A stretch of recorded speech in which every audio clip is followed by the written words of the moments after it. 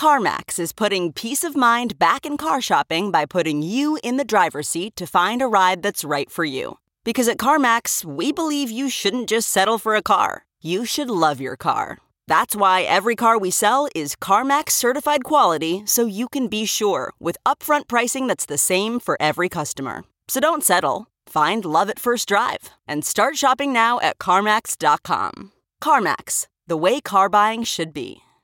Hey there. The Ben Joravsky Show is now live, but before we get going for your Ben Joravsky Show for Wednesday, March 13th, I don't know if you guys knew this or not, but the Ben Joravsky Show is brought to you by unions, and a bunch of them. These hardworking men and women were kind enough to get behind us in this online podcasting experience. So before we do anything else, we would like to thank the following unions for making this show possible. First up, the International Association of Machinists and Aerospace Workers, not Aerosmith, Local 126 and District 8.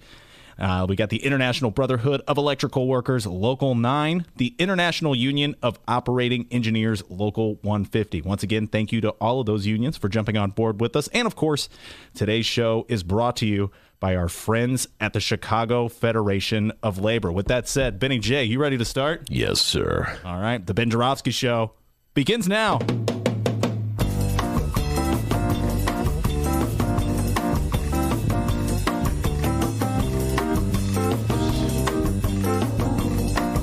It is Wednesday, March 13th, and live from the Chicago Reader, Chicago Sun-Times Studios on Racine Avenue, this is the Ben Joravsky Show. Today on the program, we welcome Sun-Times writer Tom McNamee. We welcome new alderman. Ben, what's her name again? Hadden? Maria Hadden. Maria Hadden. Sorry about that. And former 2019 Chicago mayoral candidate, Amara Enyia. And now your host, Chicago Reader columnist, Ben Joravsky. Hello, everybody. Ben Joravsky here. We're calling this Great Minds Think Alike Wednesday. And here's why. So yesterday, Dr. D and I, not a doctor, we're talking about how much Toni Preckwinkle and Lori Lightfoot have in common. Two black women, left-of-center ideologies, more or less, but not real radicals, weren't really on the front lines during the last 10 years when all the fighting went on. Standing up to Rahm, that is, that fighting. Sort of mainstream types, more or less. And then I opened the Tribune. Yes, I read the Tribune. I subscribe to it, get it every day. Get out of here. You work at the Sun-Times now. Get! Hey, I'm holding up. Hey, Trib. Some of you Tribsters should start subscribing to the Sun-Times. Listen, a parody there. I've been subscribing to the Tribune forever. Pay half your salaries. Anyway, what do I see? Columnist Eric Zorns weighs in on how there's no real difference between Lori and Toni. Now, I'm not saying Eric got the ideas from us, D, but I'm just saying great minds think alike. Let me pause to give a shout-out to the best part of Eric's column, where he likened Lori and Toni's followers to the members of the People's Front of Judea expressing consume hatred for the Judean People's Front from the life of Brian, a fictitious schism that the early days of the Lightfoot-Preckwinkle battle called to mind. Yes, Life of Brian, one of my favorite songs. Steve, now sing the song, please. Always look on the bright side of life. And that'll be the singing portion of today's program. No singing. Anyway, the point is, since there's not much difference between Toni and Lori, their supporters are bending over backward to heighten whatever differences they can find.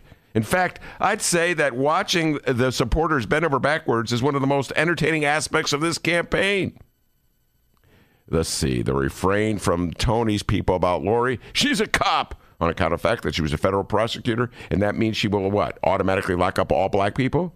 Forgetting that it was Lori who broke from Rahm on the issue of police brutality and had the guts to run against him in the first place? Not that Toni's people are alone in playing this game of creating a distortion of her opponent. A day doesn't pass when I don't hear from one of Lori Lightfoot's supporters telling me she's a machine hack. Even though Toni Preckwinkle got her start running against Tim Evans, an entrenched machine alderman in the 4th Ward, and even though Toni was one of the few aldermen in the 90s and the O's who had the guts to occasionally vote against Mayor Daley, and even though Toni also was one of the few aldermen, so there were just 5 who voted against Daley's parking meter deal.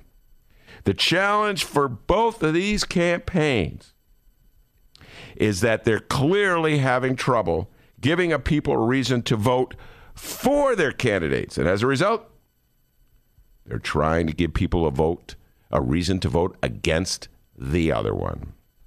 We got a great show today, everybody. Tom McNamee, editorial board Tommy Mac. Tom Mac, chief of the editorial board, will be in the studio. He's written some great editorials lately. This is one of my favorite. Trump's latest assault on American free speech. D, you know I love talking free speech issues. Also has the latest editorial about Pritzker's tax plan. You know, we haven't really talked Pritzker's tax plan. We've been so obsessed and focused on the Chicago mayoral race, we've kind of lost sight of JB. Indeed, we have. How could you lose sight of Governor Pritzker, huh? Oh, that's weird. Not a perfect person. I love that clip. Anyway, JB Pritzker is one of... we're going to bring up some JB Pritzker on next week. JB Pritzker aides to talk about his budget proposals, but Tommy McNamee will be here talking about it as well, and maybe get a comment or two in on what he thinks about Eric Zorn's column in the Tribune. So lots of good talk with Tom McNamee. And then on the 2 o'clock hour, the newly elected alderwoman from the 49th Ward, Maria Hadden, she defeated Joe Moore. What a triumphant victory moment that was in 49th Ward politics. She did it without a runoff. It was a strong showing by a new voice for Chicago progressives. Looking forward to have Maria in the studio. And coincidentally, today's the day where the city council, as we speak, it's probably going on right now, are going to have votes on some of the monumentally dumb ideas that Mayor Rahm has come up with as he heads down the stretch to leave office. One at the top of the list being Lincoln Yards, where they're just going to take dig a big hole, folks, and bury $1.3 billion of your tax dollars. And I think the police academy is coming up as well. Get Maria Hadden's thoughts on what the council can do differently in the future. How they can find a little reform and progressivity in their heart. So looking forward to talking to Maria Hadden, and definitely looking forward to talking to Amara Enyia, an old friend of this show. Amara, of course, ran for mayor in the first round, got a lot of bold progressive ideas, was supported by Chance the Rapper in many cases. She's part of the same progressive movement that elected Maria Hadden. In fact, they're good friends. There may be some overlap. Hey, maybe they'll stick around, and we could do one of those things where everybody's talking. I'll bust out the hacky sack. We'll get going. Bust out the hacky sack. So we'll see what Amara Enyia has to say about the mayor's race as well. So a lot of good stuff ahead. A lot of politics. But before we do any of that, the doctor with the news. I'm JB Pritzker, and I'm not a perfect person. There we go. All right, it's the middle of a rainy day here in Chicago. Is it raining? Yeah, it's been kind of rainy. You know what I mean? Rain earlier today. It's just rainy. You know what I mean? Rainy days, Mondays. Okay. All right, sorry. All right, before we get going, hey, Alderman Maria Hadden, my apologies. I forgot your name in our intro. I realized I didn't write the script when we got going there. My apologies, Maria Hadden. Please still come on the program. Don't be turning around as we speak. Okay. Let's catch up on the national news happening this afternoon. The March Manafort madness rolls on, Ben Jarofsky. Okay. Today was round 2 of our president's former campaign manager, Paul Manafort, versus the District of Columbia. Round 1. Yeah, I'd say it went to D.C. Last week, Manafort was sentenced to 47 months in prison, a.k.a. 3 years and 11 months for financial fraud convictions. Today's sentencing was for 2 charges, count them 2, and both nothing to sneeze at, Ben. Conspiracy against the U.S. and conspiracy to obstruct justice for attempting to tamper with witnesses. And who I'm sure is now Paul Manafort's least favorite judge, Judge Amy Berman Jackson. Judge Jackson has sentenced Paul Manafort, Donald Trump's former campaign manager, to 3.5 years in prison. And adding to last week's sentence of 47 months, that brings Manafort's total to 7.5 years in prison. Yes. All right. Now, this is very confusing. But I'm going to try to lead you through this one, folks, and use my experience of digging through the muck and the murk of Chicago TIF deals, which are also very confusing. That will help prepare me for what I'm about to do. What's confusing is that there were 2 separate sentencing judges. Why this is the case, why there were 2 separate sentencing judges, I'm not quite sure. We'll have to do that deep dive later. Maybe McNamee knows. He knows everything. Well, it's Tom McNamee. Why were there two separate sentencing judges? Anyway, where's Jim Coogan when we need him to explain why there were two separate sentencing judges? Jim Coogan, ace attorney. Ace attorney Jim Coogan, yes. Judge T.S. Ellis III was the first sentencing judge, and he's from Virginia, and he's the one who gave Manafort 47 months in the clink. That was about a week or two ago, I think. That's when that sentencing went down. 47 months. Everybody was outraged because 47 months was hardly any time at all, relatively speaking. And so they were looking forward to the second sentencing judge, and that's Judge Amy Berman, who has a reputation for being kind of tough. She's the judge who sentenced Jesse Jackson Jr., Congressman Jesse Jackson Jr. I believe she gave Jackson, I'm doing this off the top of my head, 30 months in prison. There's a lot of controversy over that one because Aaron Schock, a congressman from Peoria area, didn't get any time in prison. And even though he and Jackson kind of were accused of the same thing, so it makes people wonder, what's the difference with this sentencing going on here? Anyway, so Judge Berman Jackson added 73 months to the sentencing, 47 months that Judge Ellis had already given Manafort. All right, so you got that, everybody? 47 months from Ellis, 73 months from Jackson equals 120 months. Oh, all right, yeah, it does. Now, what I don't understand is why they just do it by months. Makes it even more. I think they're trying to cover up the fact that they're not being as harsh on Manafort as they would be for, say, if his name was Jesse Jackson Jr. Anyway, so they gave 120 months. So if you do the math, and Dr. D went to radio school, he's excellent at math. Oh yeah, you'll know that's why that I went. There's 12 months in a year and 120 months total. That would be 10 years in jail. So then you're asking, well, wait a minute. How come it's 7.5 years total, not 10? Welcome to our show prep for today, by the way, guys. It's all the time spent was on this. And that's because 30 of the months are to be served concurrently. So you take 30 from 120, you get 90. And what's 90 divided by 12? See why I didn't get that intro done? My God. 7.5 years for Manafort, which I still think is lenient. All right? If his name was Jackson, I think he would have gotten a lot more than 7.5 months. And that's just me, as they say. But 7.5 months. So that's how it's all done. Two separate judges. One of the sentences partly served concurrently with the other sentence. And so anyway, Manafort's lawyers are crying. It's too harsh. They're saying, if they weren't, if he hadn't been Trump's campaign manager, there wouldn't have been any sentence at all. There wouldn't any prosecution, et cetera. He's a political victim. Please. This guy has been stealing money and conning people for years. I say he has earned every month in the clink. Too harsh? Too easy? Yeah, not sure. But we can all agree on this. What a horrible decision it was for this guy to be friends with Donald Trump.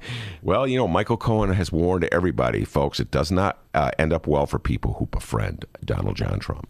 All right, so there you are. We'll try to keep you posted on that as today's program rolls along. We're going to get right into the local news here. Benny J, you ready to find out what's happening in Chicago and or Illinois? I was born ready. Fantastic answer, because coming up after this short little break, people, we are going to find out what else is news. All right, can't wait, because this is where the doctor has that little trick that he plucks from his little sleeve. We'll see what it is when we return.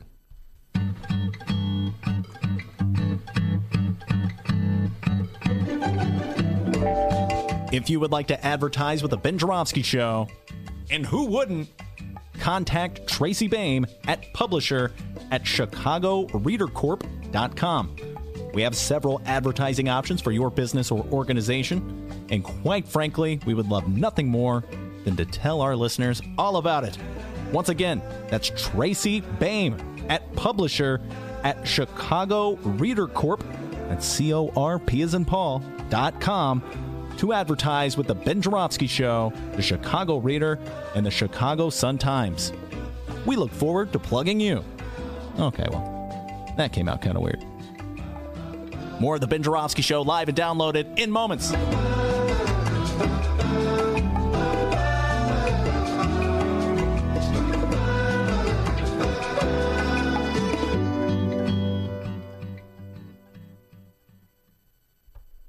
Join the Chicago Sun-Times at one of our upcoming Hear Our Voice community forums and dive even deeper into Chicago politics. Yes, yes, yes. In conjunction with our partner AARP, these conversations are your chance to learn more about the future of Chicago.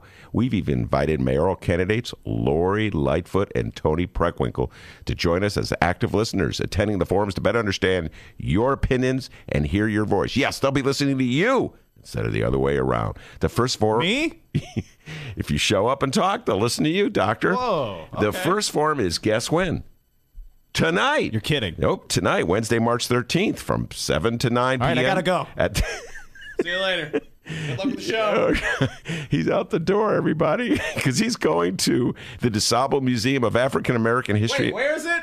The DeSable Museum of African American History in Hyde Park. Oh! Well, okay. It's tonight at 7 o'clock from 7 to 9. I invite you to join this conversation with a great lineup of panelists, including the fantastic Mary Mitchell and Mark Brown from the Chicago Sun-Times, Rosanna Marquez from AARP, and Mays Jackson. Yes, the Mays Jackson. When you go there, tell Mays, hey, Mays, Ben says hi.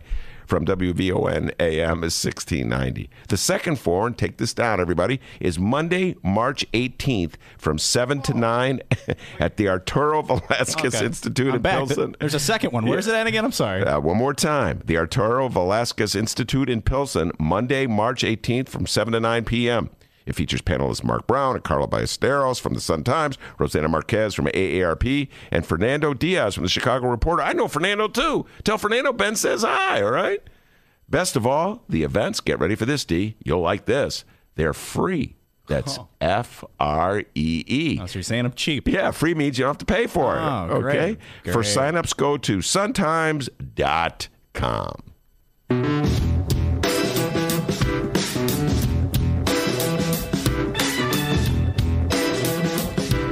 Hey, welcome back to the Ben Jarofsky Show, live from the Chicago Sun-Times. Yeah, love this song. Oh, yeah, the doctor behind the board there spinning these great songs. Now he's going to put aside the board spinning and tell us what the local news is. Absolutely. We're about to find out what's going on locally. It's time for What Else is News. 20 is the magic number. We're just 20 days away from our 2019 Chicago runoff elections. And, you know, since returning here on this new podcasting platform, we have been trying our damnedest to keep you up to speed with the latest updates on the Chicago mayoral runoff between Cook County Board President and lover of antiques. That's right, guys. She loves antiques. Tony Preckwinkle, and former Chicago Police Board president, as well as lover of a musician I've never heard of in my life. I had to look him up. Ben apparently loves him. Todd Rundgren. It's a generational thing, D, okay? Todd Rundgren was popular in a decade before you were born. That would be the 1970s, okay? Mayoral candidate Lori Lightfoot, by the way. Millennials, Todd Rundgren, Bang the Drum All Day was his hit song. Okay. You guys know that All one. right, let's break in here for a while, just interlude here. Okay. I believe that was his last hit song. So that was a hit when you were on this earth. So that's how millennials may have heard. Also, they play it at sporting events. Yeah. Bang on the Drum All Day, which I never understood why they would play that song at a sporting event. I've heard it at so many Bulls games because basically the theme of the song is the guy's a stoner who does nothing more than just sit in his room smoking reefer and banging on his drum all day.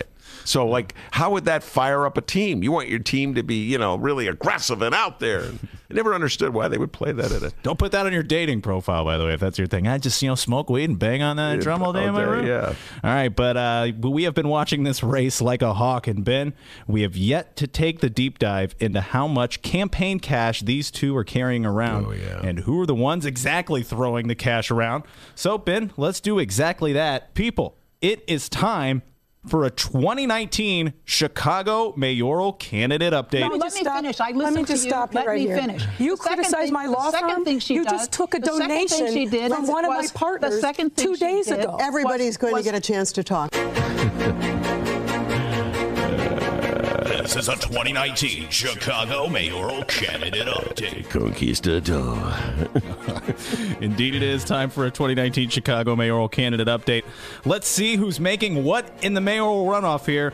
Now, at one point, when there were 14 candidates in the race, Brother Bill, Baby Daley, Bill Daley was our top cash getter. But now, that he's out, thank God. Our new leader in campaign contributions is the Cook County Board President herself, Toni Preckwinkle. Now, we will take a look at Toni's totals in moments, but first, Ben Joravsky, I got to pick that brain chock full of absurd political information of yours.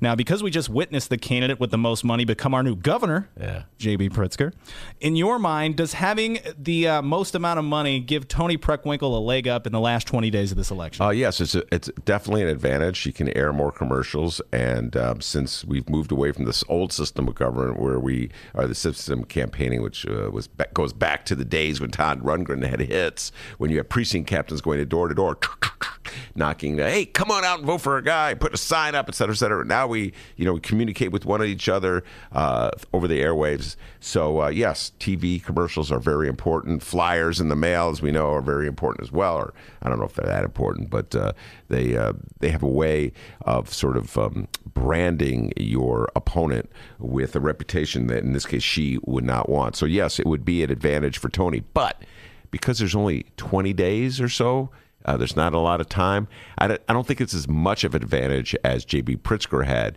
back in the gubernatorial race. If you remember, D, he was airing commercials for like a year, wasn't it? I mean, it just seemed like forever. He took a little break after he won the primary. Remember that? And he waited for Rauner to come in with his commercials. And as soon as Rauner came in with a commercial, bam, J.B. just flattened him. So I guess the longer the period, the greater the impact commercials can have. But in this particular case, I got to tell you, Preckwinkle doesn't have that much money. Not like what Bill Daley had in the first go-around, thanks to Ken Griffin. So it is an advantage, but not that much of an advantage. All right. With that said, let's take a look at the numbers. In the recent weeks, the Preckwinkle campaign fund has grown quite a bit. Her latest contributions include $78,430 from the Service Employees Local Number 1 PAC, which has an ownership stake in the Sun-Times, by the way. SEIU Local 1. All right. We got $49,970 from the Chicago Teachers Union PAC and $25,000 from the JMR Trust. All right. And let us not forget those hefty union contributions like the ones from SEIU, a little over $2 million there from SEIU to the Toni Preckwinkle campaign. So let's go ahead and add all that together. Let me get my little calculator here. Let's crunch the numbers here. All right. So carry the one. All right, look there. Okay. All right, up top. All right. Okay, I think we got our total here with a total of $5.6 million. It's Toni Preckwinkle. It sounds like Pink Floyd, that little jingle there. Yeah, okay, now $5.6 million, but again, a lot of that is union money. That's coming from unions. Made a very calculated decision. Some of these unions in the first go-around that they were going to get with Toni. Now, as much as I love unions, in two unions, paid dues to two separate unions, I'm never quite sure what the advantage is. I've had this conversation on the record and off the record with union leaders. What the advantage is of jumping in early with the candidate. Follow me on this one, D. For instance, if you jump in on one candidate and you're all in and that candidate loses, you got the other one there. Then if you jump in with the one candidate and the candidate wins, then there's this higher expectations.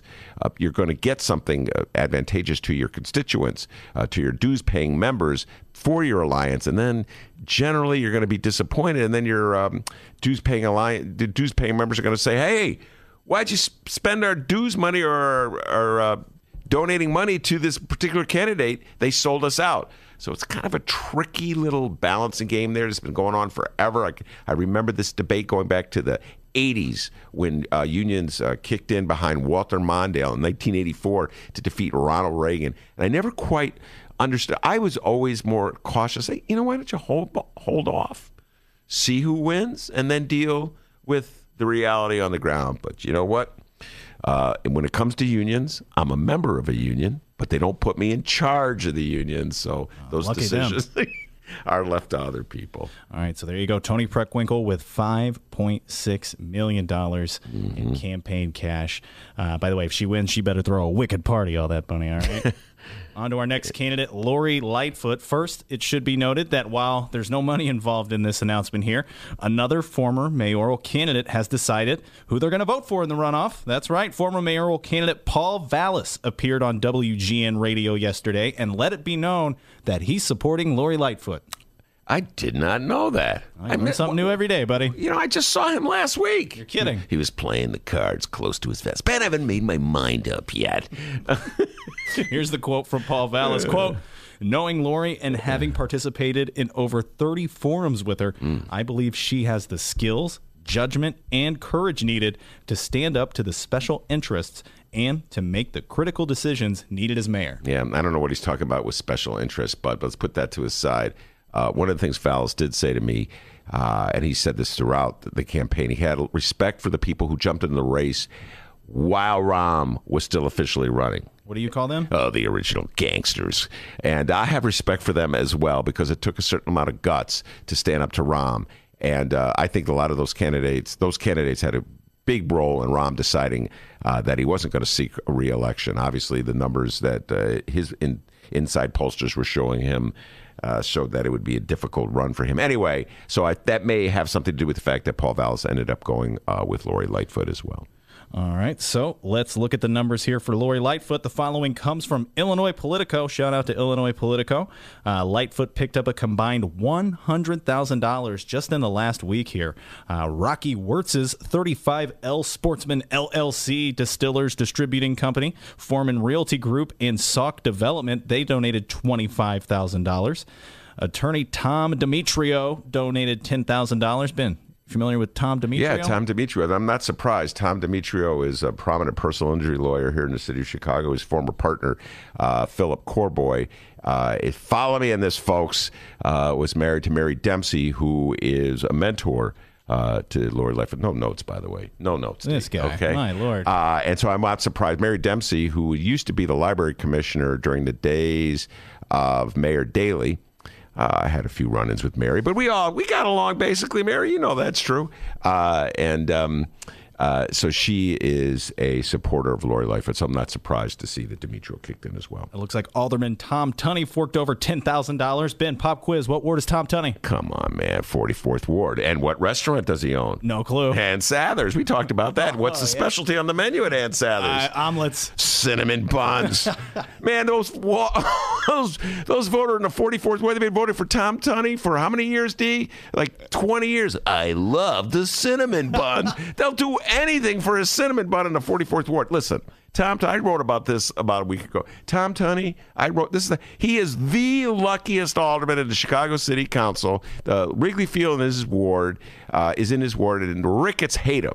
The Ricketts, of course, own the Cubs, and so in people's minds, if the Ricketts are against Tom Tunney, that means Tunney's doing something well. The Sun-Times endorsed him. The Tribune endorsed him. I think he got 50-something% of the vote, and he won going away. So he's the luckiest alderman in the world, and I guess he's feeling so lucky he's going to kick some money over to Lori Lightfoot. We got Eric Lefkowski's Willie Family LLC donating $5,000 to the Lori Lightfoot for Mayor campaign. We have a donation from Exelon CEO Chris Crane, $5,000 from Exelon Senior VP William Van Hoen Jr., $5,000 from ComEd CEO Joseph Dominguez, $5,000 from art collector and activist Susan Manilow. Do you have any Susan Manilow pieces at your house? Yeah, Ben? Susan Manilow. I know Susan. I met Susan Manilow in fact, Susan Manilow is the mother of the man who used to own the Bright One. Oh. She is Edwin Eisendrath's mother, all right? And she's been very active in Illinois politics for years and years and years in the Lincoln Park area. And I'm not surprised that Tunney and Susan Manilow would be kicking into Lori Lightfoot's campaign. Lori Lightfoot is exceedingly popular in the North Lakefront. So Lakefront liberals, however few of them there are left, have sided with Lori Lightfoot, so I'm not surprised to see Susan Manilow going that way. And if you ever go to Ben Jarofsky's home, you'll see an excellent Susan Manilow piece just right above his fireplace. Wait, just so you know, Susan Manilow is not an artist. She collects art. Oh, art collector. Oh. Yeah, she's... art collector. Yeah, you're not going to see any Susan Manilow pieces in my house. No. I don't even know if she's ever made any art. And we got $5,000 from attorney Stephen Patton, who previously served as legal advisor to Mayor Rahm Emanuel. Oh, you might want to kick that money back. I don't know. All right, so based on all of those, okay, well, let's hear. Let us not forget the hefty donations, like $100,000 from attorney Leslie Bloom, and the one she gave herself, $50,000 from herself, former attorney Lori Lightfoot. All right, so add that all up, and let me get my calculator out again here. All right, let me add it up here. All right, got 1,000 there, carry to 1. All right, top there. Oh, -3. Okay, here we go. I think I got the total. $2 million raised thus far from Lori Lightfoot. Here's the situation, folks. As you can see, the union money is with Tony Preckwinkle. The money of people who own the companies that unions might be negotiating with is going to Lori Lightfoot. Now, that money was not going to Lori Lightfoot in the first round. Corporate Chicago's first choice was Bill Daley. So clearly, Corporate Chicago is rallying around Lori Lightfoot in the hopes, what? That's what you have to ask, listeners out there. What pressures is she going to be facing? Now, this question always gets put to the candidate supported by Labor, D. Whenever you have a candidate who, let's say, is supported by my beloved Chicago Teachers Union, all right?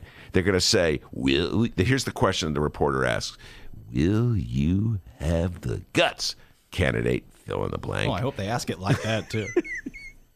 To say no to the Chicago Teachers Union. They love saying, say no to teachers, But the question I don't think is really ever asked of the candidate who gets the business community's money.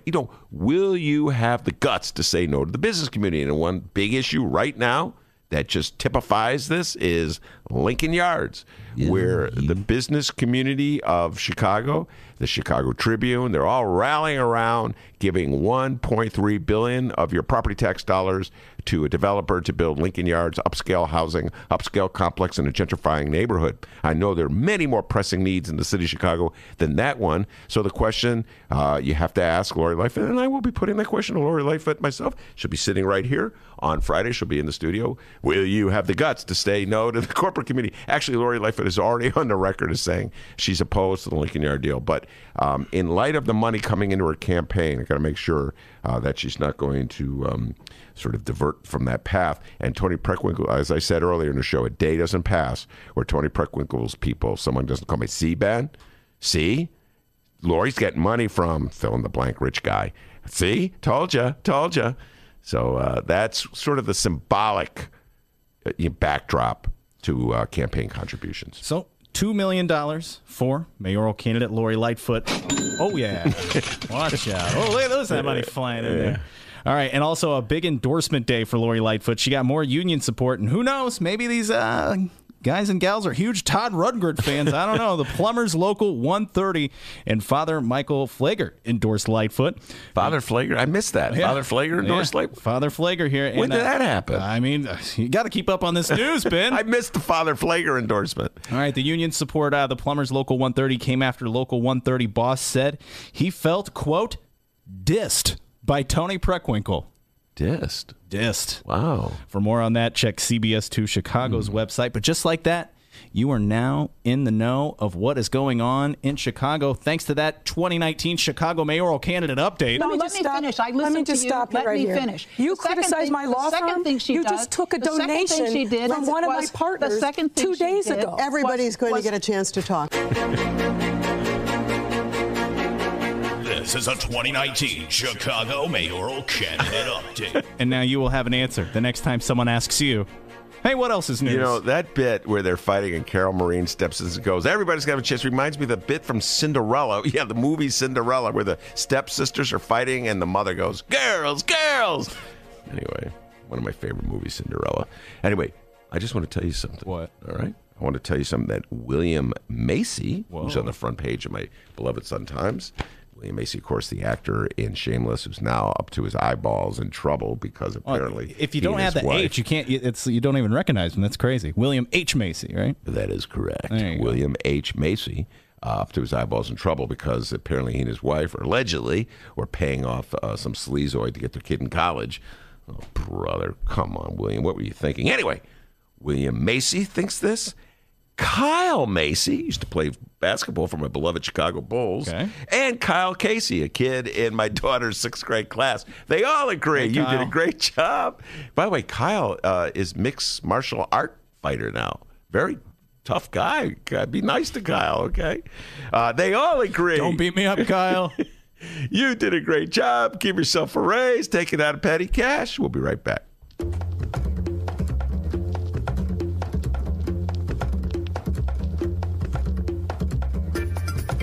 Hey there, producer Dennis here. Thanks for finding and listening to the brand new Ben Joravsky Show. All right, so here's how this works. The Ben Joravsky Show live streams on the Chicago Sun-Times YouTube channel Tuesday through Friday, 1 until 3 p.m. Once the show is over, you can listen to the replay on our YouTube channel, or we throw it online for you to download by 4 p.m. Where can you download the Ben Joravsky Show, you may be asking yourself? Well, you may be asking yourself a fantastic question. You can find previous Ben Joravsky shows and guest interviews through several outlets. The Chicago Sun-Times Online, chicago.suntimes.com, the Chicago Reader Online, chicagoreader.com, and wherever else you listen to your favorite podcasts. Apple Podcasts, Google Play, pick one. Just search for The Ben Joravsky Show. Jora, V as in victory, SKY. So, let's recap. Tuesday through Friday, 1 until 3 p.m. Live streamed on the Chicago Sun-Times YouTube channel and downloadable by 4 at chicago.suntimes.com, chicagoreader.com, and wherever else you listen to your favorite podcast. Yes, the Ben Joravsky Show is back. We're live and downloaded. Tell your friends and enjoy the rest of the show.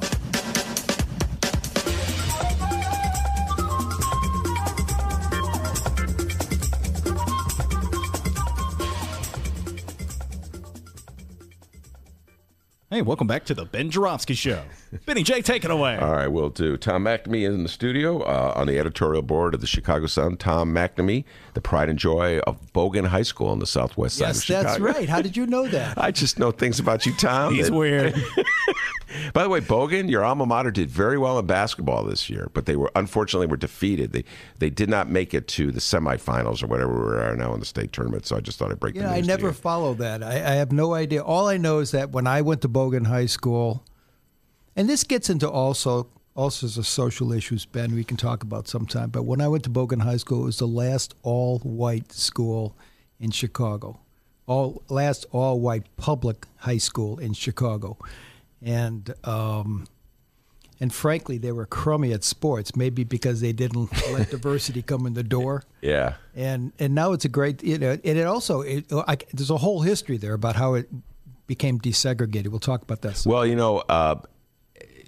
and I are the same age. I don't know if you realize that. And when I moved, you're born and raised in Chicago. I'm transplant. I did not grow up in Chicago. I'm not from Chicago. But when I first arrived here, the Bogan Broads were this force, and for our millennial listeners, our younger listeners, the Bogan Broads were women from the area on the southwest side whose children went to Bogan High School, and they were determined to keep Bogan a white school. They were determined to prevent the Board of Education from integrating Bogan, and they called them, I'm not saying something derogatory, they called themselves the Bogan Broads. Yeah, they called themselves the Bogan Broads, and they did some strange things. So one of the things they did was there was a production of a musical, The Sound of Music, I think it was. Mm-hmm. It was a musical with a bunch of nuns. That would be The Sound of Music. Yeah, Sound of Music. And the Bogan Broads actually got the costumes from The Sound of Music and put them on. And on a Monday morning, when a busload of kids showed up at Stevenson High School, which was Stevens Grammar School, which is a feeder school to Bogan, when the kids, the minority kids, the black kids on the bus pulled up, a bunch of nuns were out there with signs and screaming at them and saying all kinds of racial crap. And wow, a bunch of nuns. And it turned out they were a bunch of Bogan Broads who were dressed up as nuns to stand outside there and heckle black kids. Yeah. That was my welcome to Chicago, by the way, Tom. Bogan Broads dressed up as nuns screaming at black kids. It's like, what city have I decided to live in? Anyway, it's not as bad. Although in many ways it was a fantastic school, I have to tell you, in terms of academics. It was, by Chicago public school standards, it was good. We had some great teachers. Well, you know what? And you know what? And they're very thoughtful, progressive people. As you well know, the world can't be defined by just the worst of things. That is well put, Tom McNamee. All right, let's move on from Bogan High School and talk about some of the editorials that you've written lately. And this is one that addresses one of my favorite topics, and that has to do with sort of the shifting interpretation of what should be allowed with free speech in America.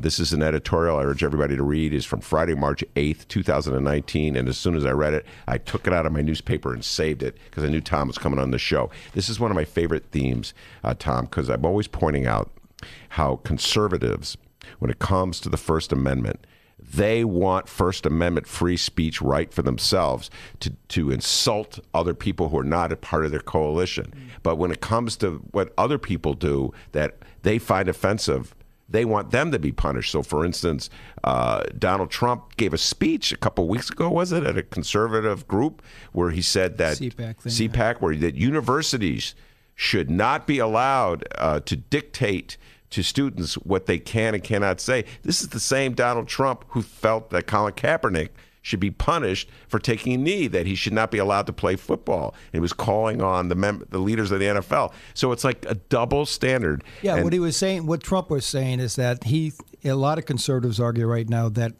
campuses around the country are not tolerant of conservative free speech, that when a student group will invite a conservative on campus to be a speaker, then there's a big uprising and people say that person should not be allowed to speak on campus. And Trump is saying that's just all wrong. Now, I happen to agree with Trump on that, by the way, in that respect. I agree that it's all wrong to stop those people from speaking. I do agree with that. Well, I agree. I'm a big believer in a free expression as well. Right. Free speech. I mean, we both have spent our lives with newspapers. But here's the key thing, Ben, and this is the key part of that, okay, part of the Trump thing. What he wanted, he wasn't just expressing what I would express, which is that campuses have to be open to all sorts of views, and they have to bend over backward. He was arguing that government funding should be withheld from universities that don't have a sufficient array of free speech. So who's deciding now what free speech is acceptable and what's not? Yeah. The federal government, because they decide whether or not you're allowing enough free speech that they'll continue with the federal funding. Yeah. Now that's just flat out censorship. Well, and I also feel he'd be the first to deny federal funding for a program that would allow, let's say, Angela Davis to speak. You know, who Angela Davis, of course, is about communists. Yeah, and this is the without point, a doubt. So this is where the utter hypocrisy is. But it's hypocrisy that cuts both ways. But we'll just deal with what you wrote. And this is from a Tom McNamee written editorial from March 8th. The common denominator is obvious. Trump is out to help Trump, as always. He could not care less about higher ideals, such as those protected by the First Amendment. Trump opposes free speech that works against him and favors free speech that works for him. And most of all, he wants to stir up his MAGA hat fans, or at least those who slept through civics class. Pretty good line. I may have been one of those guys sleeping and stuff, but I woke up soon thereafter, Tom McNamee. All right, so go a little further into your point there, when you say that Donald Trump is only for free speech for himself. Well, I think that's an important thing to remember, that anything comes from Donald Trump is just a bad source of an argument on anything, because in every case, Donald Trump will argue whatever serves his immediate purposes.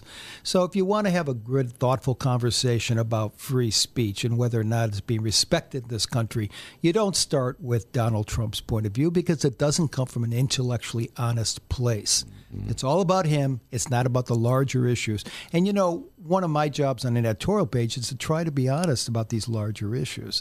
So you have Donald Trump arguing that there's not enough conservative free speech on campus. I don't know if that's true or not, but given his motivations, you don't know.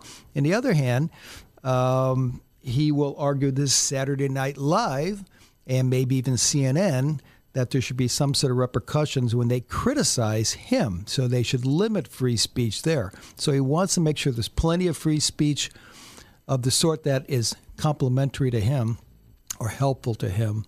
And he wants to limit free speech, even in shows like Saturday Night Live, when they mock him. Yeah.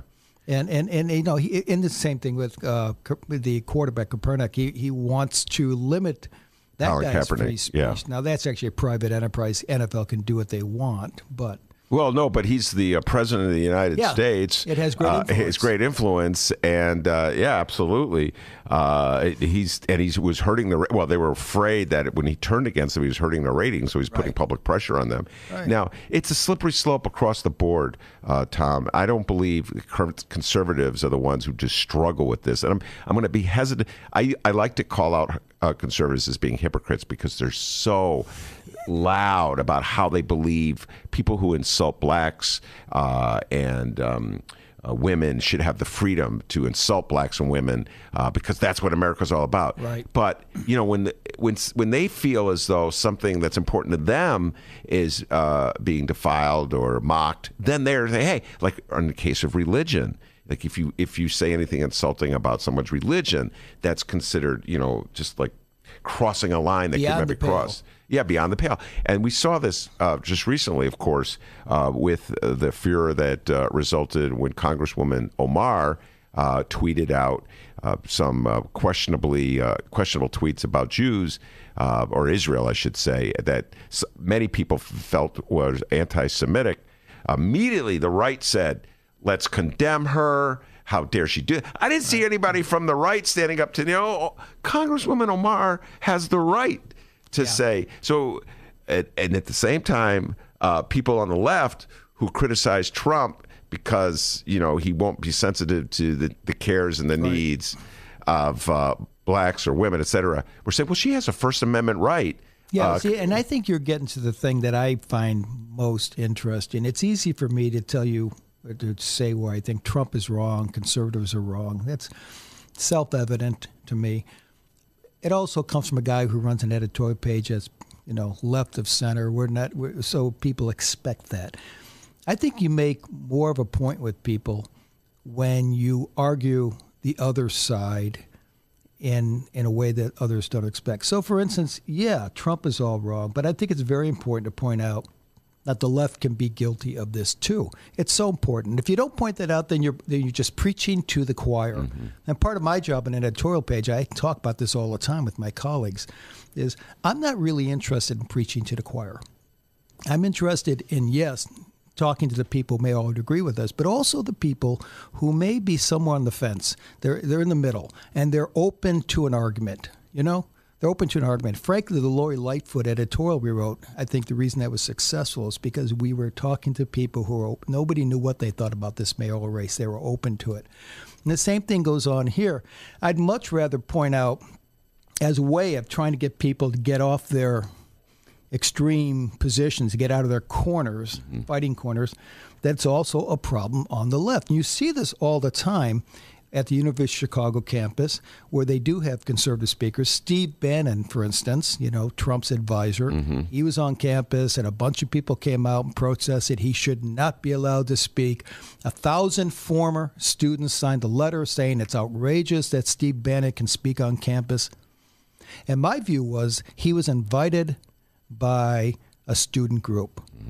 He's not Adolf Hitler, all right? He's not someone I admire, but if you believe in free speech, you have to accept him speaking on campus just the way Trump has to accept Saturday Night Live making fun of him. That's free speech. Well, free speech is also the students rallying against him. Right. And absolutely, it's all part of speech. So if Bannon says something offensive, which he says all the time, if his worldview you find intolerant, then you owe it to yourself to speak out against him. Absolutely. So it's all part of the process. I think what the right has effectively done as a political movement, even though I don't believe it's sincere, is when they see the students say, don't let this guy speak, they say they're intolerant. You get what I'm saying? Well, and to the extent they say, don't let this guy speak, they are being intolerant. But, that is just a fact. But they don't usually block him from actually speaking. No, only because guys like Robert Zimmer, the president of the University of Chicago, puts his foot down and says, we don't do that. Yeah.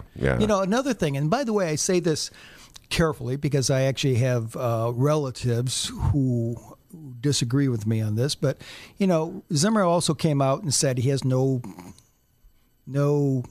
patience with trigger warnings in the classroom. Yeah, he has no patience with safe rooms. So if there's a discussion that's upsetting you, you go to a safe room.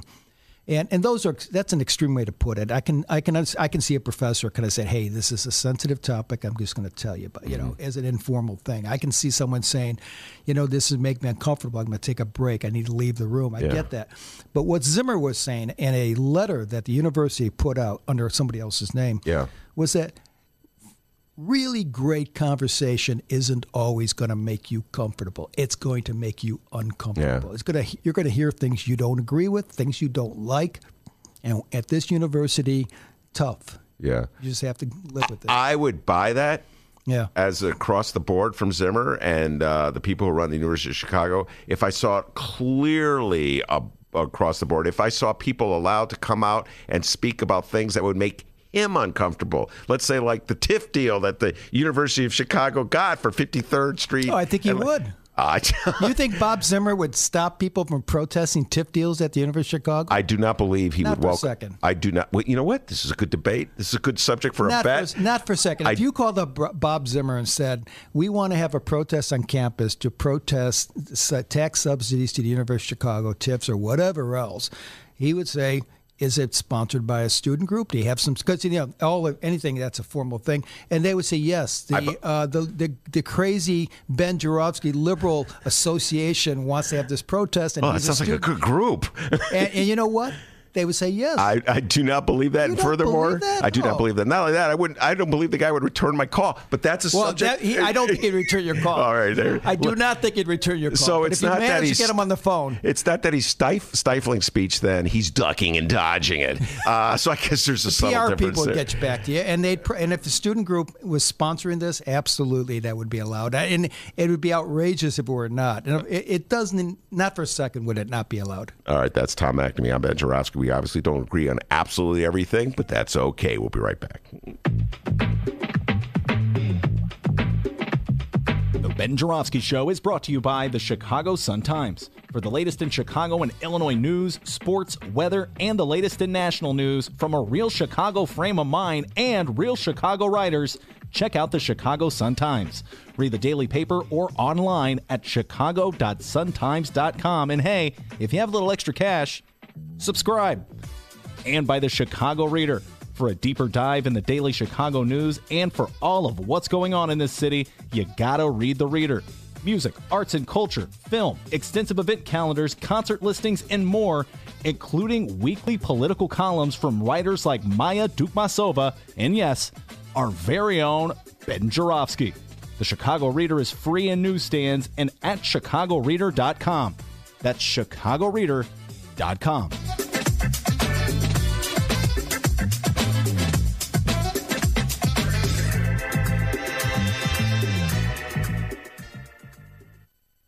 Welcome back to the Ben Joravsky Show. Benny J, take it away. All right, with me in the studio, Tom McNamee, editorial writer for the Chicago Sun-Times. We got off into a long discussion of free speech as a result of his column. It began with his column editorial. What's the difference between an editorial and a column? Come on, you know. Actually, that's a great question we should put out there because not everybody does know. I know you do, but people don't. I'm not quite sure I know. Editorial is not my view. It's the view of the newspaper. I see. It's the view of the editorial board. And the editorial board ultimately speaks for the publisher and the owners of the newspaper. That's just a fact. So years ago when Michael Farrell, who then was the owner of the paper, decided we wanted to endorse Bruce Rauner, well, that was his call. He had a right to do that. And if I didn't want to do that, I could quit. Yeah. But ultimately, the editorial page represents the voice of the paper as a whole. And one of my jobs is every time you have a new owner, because owners keep coming and going around here, is explain to them that, yeah, you can come in and you can turn the place upside down and have a different view of the world on the editorial page. But there's an institutional voice to the Sun-Times. We've always been the counter voice to the Chicago Tribune. We've always been a somewhat more progressive voice, not radically. And it really is important to respect that because part of what our newspaper is that voice. And, from a business point of view, you're going to lose everybody if all of a sudden you just throw it out the window, what we've been all these years.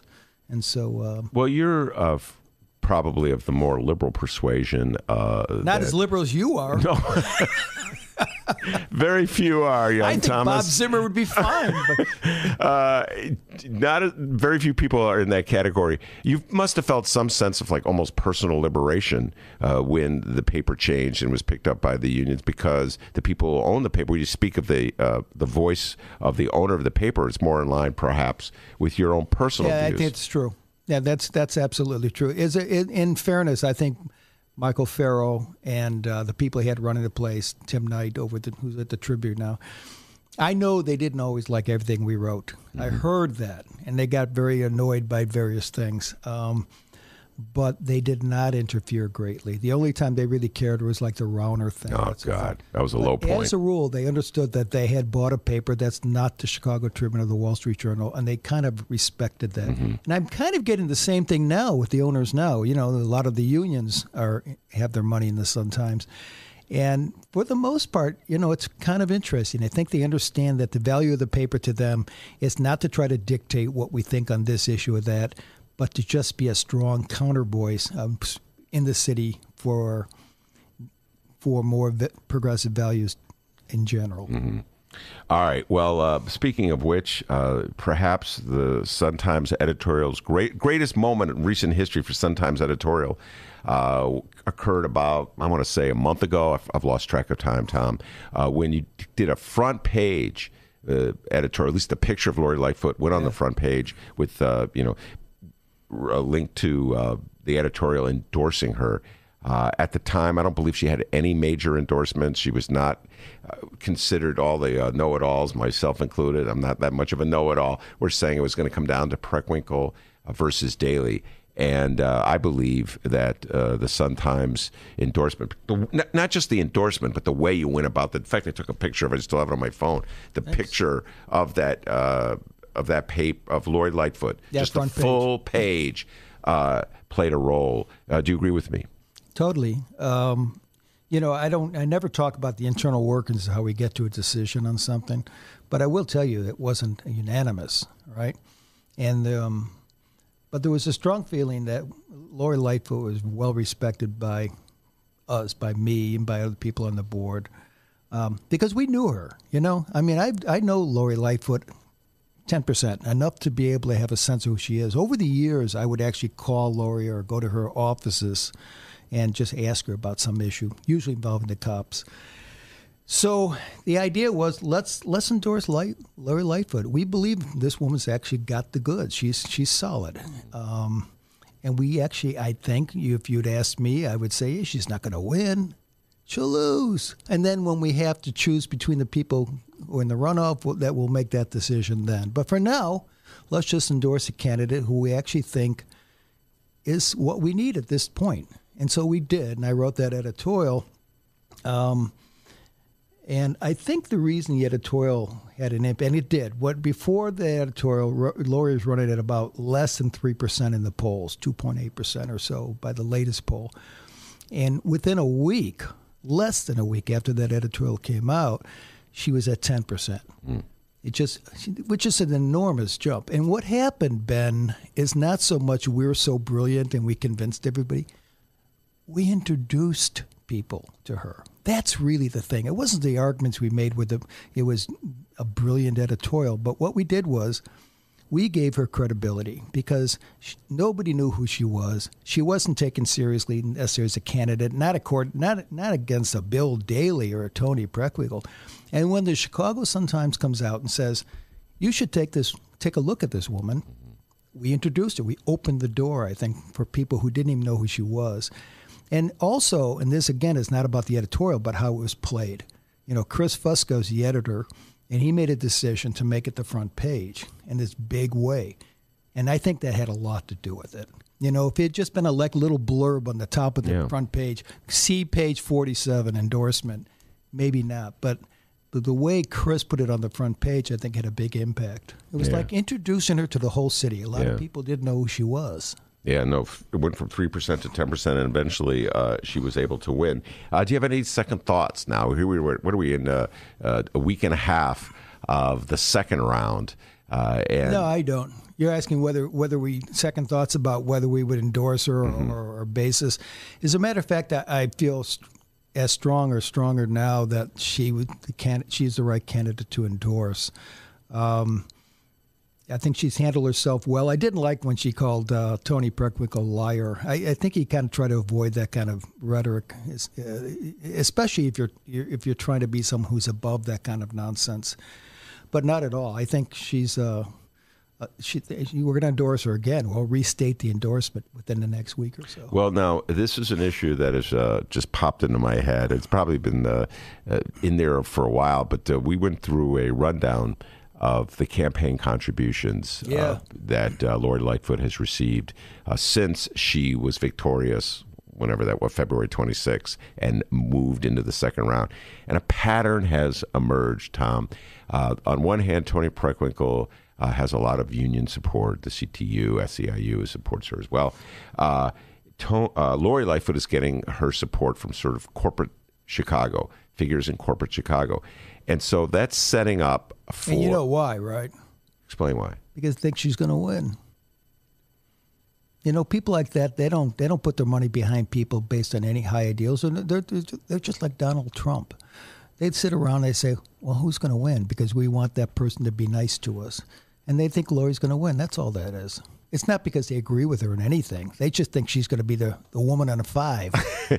Ladies and gentlemen, that's the cynical, streetwise voice of Bogan High speaking to you. That's Tommy McNamee from the southwest side of Chicago. I mean, the person they wanted to win was Bill Daley. Yeah. That's not happening. So they just shifted, huh? Okay, we've got 2 people we really don't want to do business with, but we're stuck. So they say to themselves, we have to get on our good side. So who's going to win? Let's put our money behind the person. All right. Well, let me ask you the question then that always gets, and this question irritates me to no end when it's asked of Tony Preckwinkle or any candidate supported by, as I always say, my beloved Chicago Teachers Union. It's like, can you stand up to the Chicago teacher? Will you stand up to those teachers? They always say teachers, like the teachers are vermin or something like that. I want to know, Lori Lightfoot, she'll be sitting right where you are on Friday, so I'll get to ask her that. Will you stand up to fill in the blanks, these corporate muckety-mucks who are pouring money into her coffers?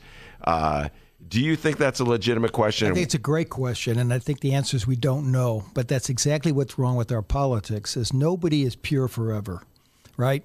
So Lori Lightfoot makes it through the first round, pure as fallen snow, right? She's taken no money from anybody of consequence. Very little money here and there. Nobody wants to invest in her. And by some miraculous thing, she manages to make the runoff. But now, once you're in the runoff, you need some kind of money, because Tony's going to come at you good and strong with Tom Balanoff and SEIU and Teachers Union. And they've got the money, and they're going to go after Lori, and they're going to support Tony, which, by the way, is totally legitimate. I think, I get that. I actually also get why they support Tony Preckwinkle. I have a lot of respect for her. So you're Lori, and you're saying, okay, I'm as pure as can be. I am not owned by anybody.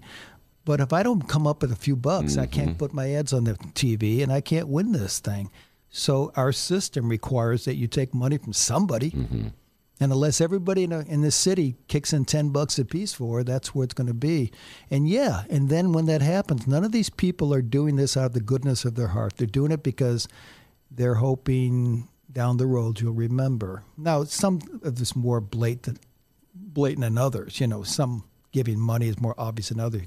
If you get money from a developer in town, for instance, somebody's trying to build a big building, like in the 25th Ward, or the 20th Ward, I think it is, then you're going to have a situation where it's so obviously what they're putting their money behind.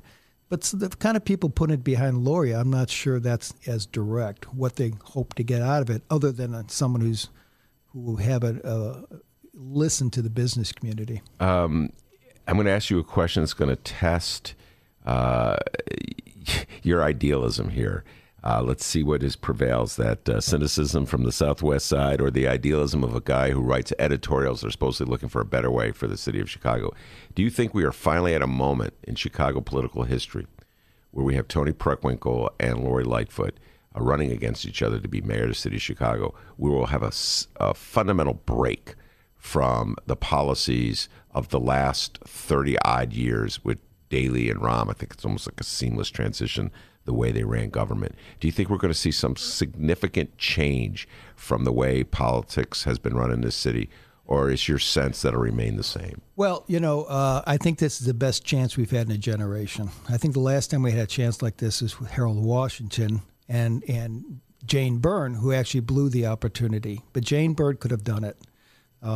It's important to point out, though, that Jane Byrne was never a great reformer. She came out of the organization, so it was really never about that. So in many ways, the last time we ever had what you just described was Harold Washington. Mm-hmm. So I think it's the best chance in a generation. And I do think it matters which of these two people gets in. And I also think it matters the composition of the city council who gets in with respect to whether that happens or not.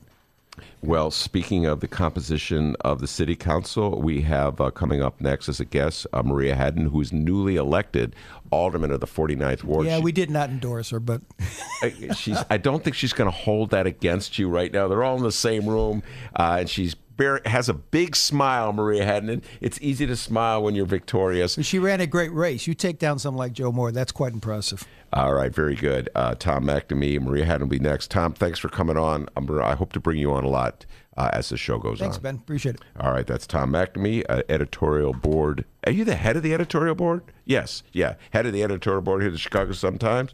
49th Ward, newly elected 49th Ward Alderman Maria Hadden is coming on deck. We'll be right back after this.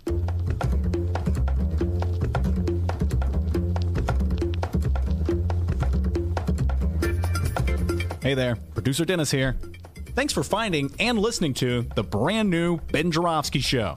All right, so here's how this works. The Ben Joravsky Show live streams on the Chicago Sun-Times YouTube channel Tuesday through Friday, 1 until 3 p.m. Once the show is over, you can listen to the replay on our YouTube channel, or we throw it online for you to download by 4 p.m. Where can you download the Ben Joravsky Show, you may be asking yourself? Well, you may be asking yourself a fantastic question. You can find previous Ben Joravsky shows and guest interviews through several outlets. The Chicago Sun-Times Online, chicago.suntimes.com, the Chicago Reader Online, chicagoreader.com, and wherever else you listen to your favorite podcasts. Apple Podcasts, Google Play, pick one. Just search for The Ben Joravsky Show. Jora, V as in victory, SKY. So, let's recap. Tuesday through Friday, 1 until 3 p.m.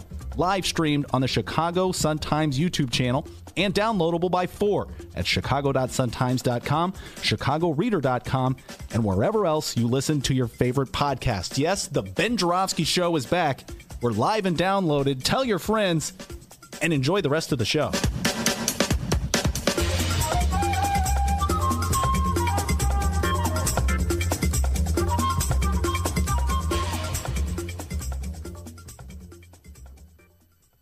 All right, everybody. Hour number 2 of your Ben Joravsky Show for Wednesday, March 13th is moments away.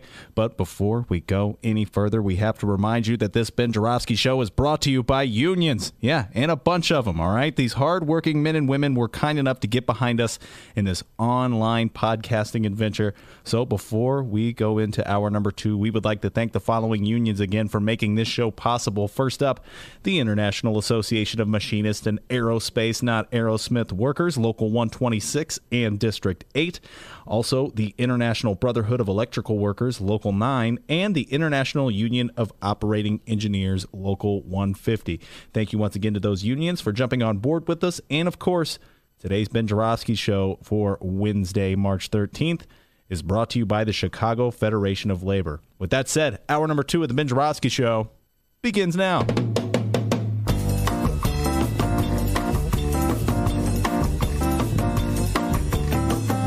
Yes, it is Wednesday, March 13th, and live from the Chicago Reader, Chicago Sun-Times studios, this is the Ben Joravsky Show. In this hour of the program, newly elected 49th Ward Alderwoman Maria Hadden will join us, and its former mayoral candidate, Amara Enyia.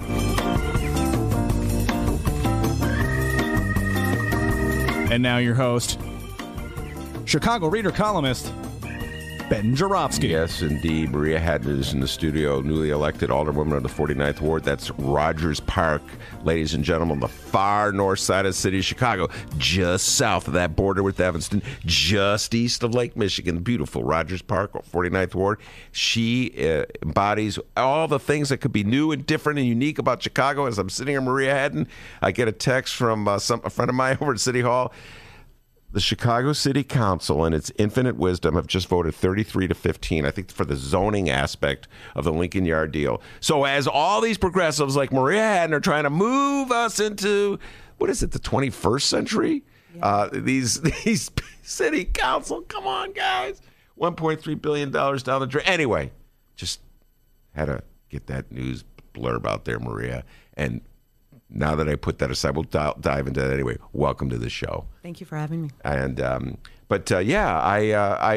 view it, before we get into the particulars of who you are in your election, I view your win over Joe Moore, who is a close ally of Mayor Rahm, as a sign that people did want a new way of doing things, and they didn't want to do things like Lincoln Yard shower $1.3 billion. Do you see it the way I see it? Yeah, I do see it the way you see it, and it's definitely the feedback that I got from residents, not just from the election, but also based on our conversations on doors, on phones, and all the volunteers who supported the campaign. People are ready for a Chicago City Council that prioritizes people in the neighborhoods over outside interests, developers, and the downtown.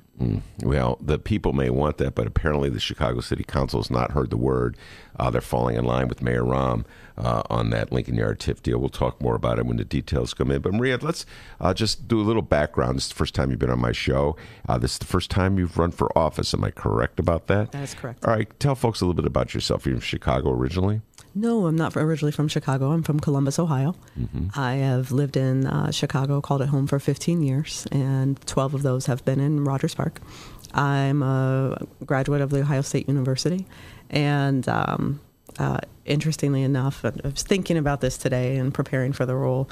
My major in undergrad was international peace and conflict studies, and part of that work was doing like these 30-year studies of areas of protracted conflict, and this love for kind of conflict mediation and addressing very large problems has been a persistent theme in my life, and I've been reflecting on that a lot and moving into this new role, especially looking at all the conflict that we see in City Hall today. Well, that's an interesting point, because so much of what is required in the past of reformers or independents, which you're sort of that ilk, is to directly confront the powers that be. You know you're going to lose going in, but you have to fight a good fight just to keep the movement going. That's direct confrontation. It is conflict. Do you see a different way from your past studies that maybe you can tame the beast, so to speak, with a different approach?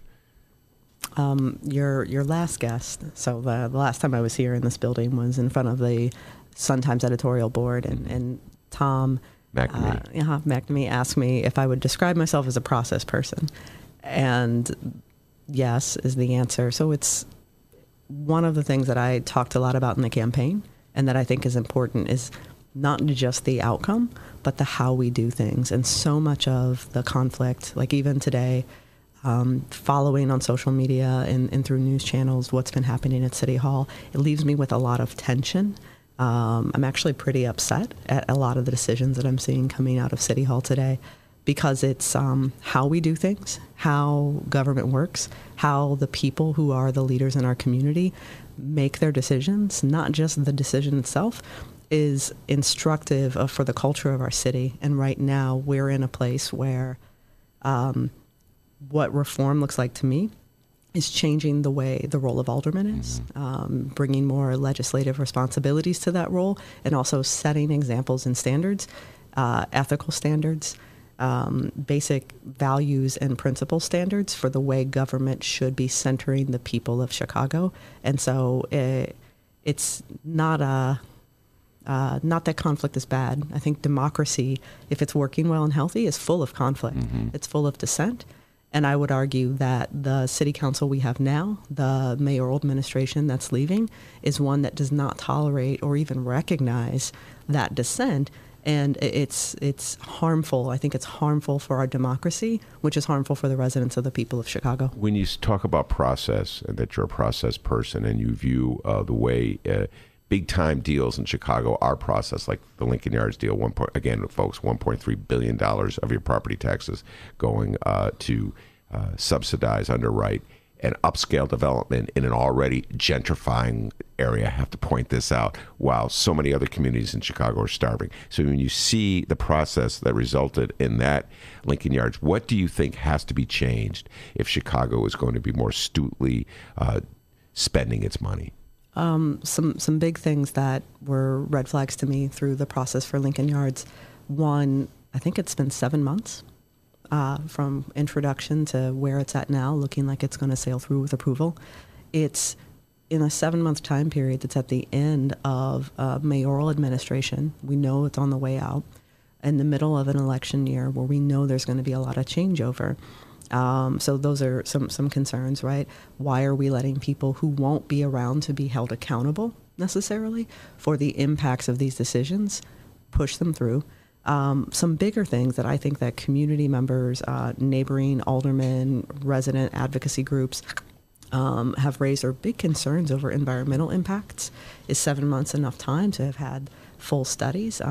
We've got affordable housing requirements. There's so many parts of this, and there's no reason when so many public dollars are on the table, not to mention intense long-term public impact on our river, on our waterways, on our green space, on our environment, and on our infrastructure, that we should only take 7 months and go through what feels like a deal being pushed down our throats, similar to the parking meter deal. By the way, I should point out to people that the vote was on a zoning end of the deal, so the final TIF deal has not been approved. The zoning has been approved. I guess they're going to wait until the April. I'm not quite sure when they're going to bring it back, but it may be April that it comes back for a vote, the final deal. So both mayoral candidates are on the record being against the deal in its current incarnation. So maybe Maria Hadden, they can force a change in that before it's finalized. It's all said and done. We'll have to watch. But anyway, that vote on the zoning deal was 33-15.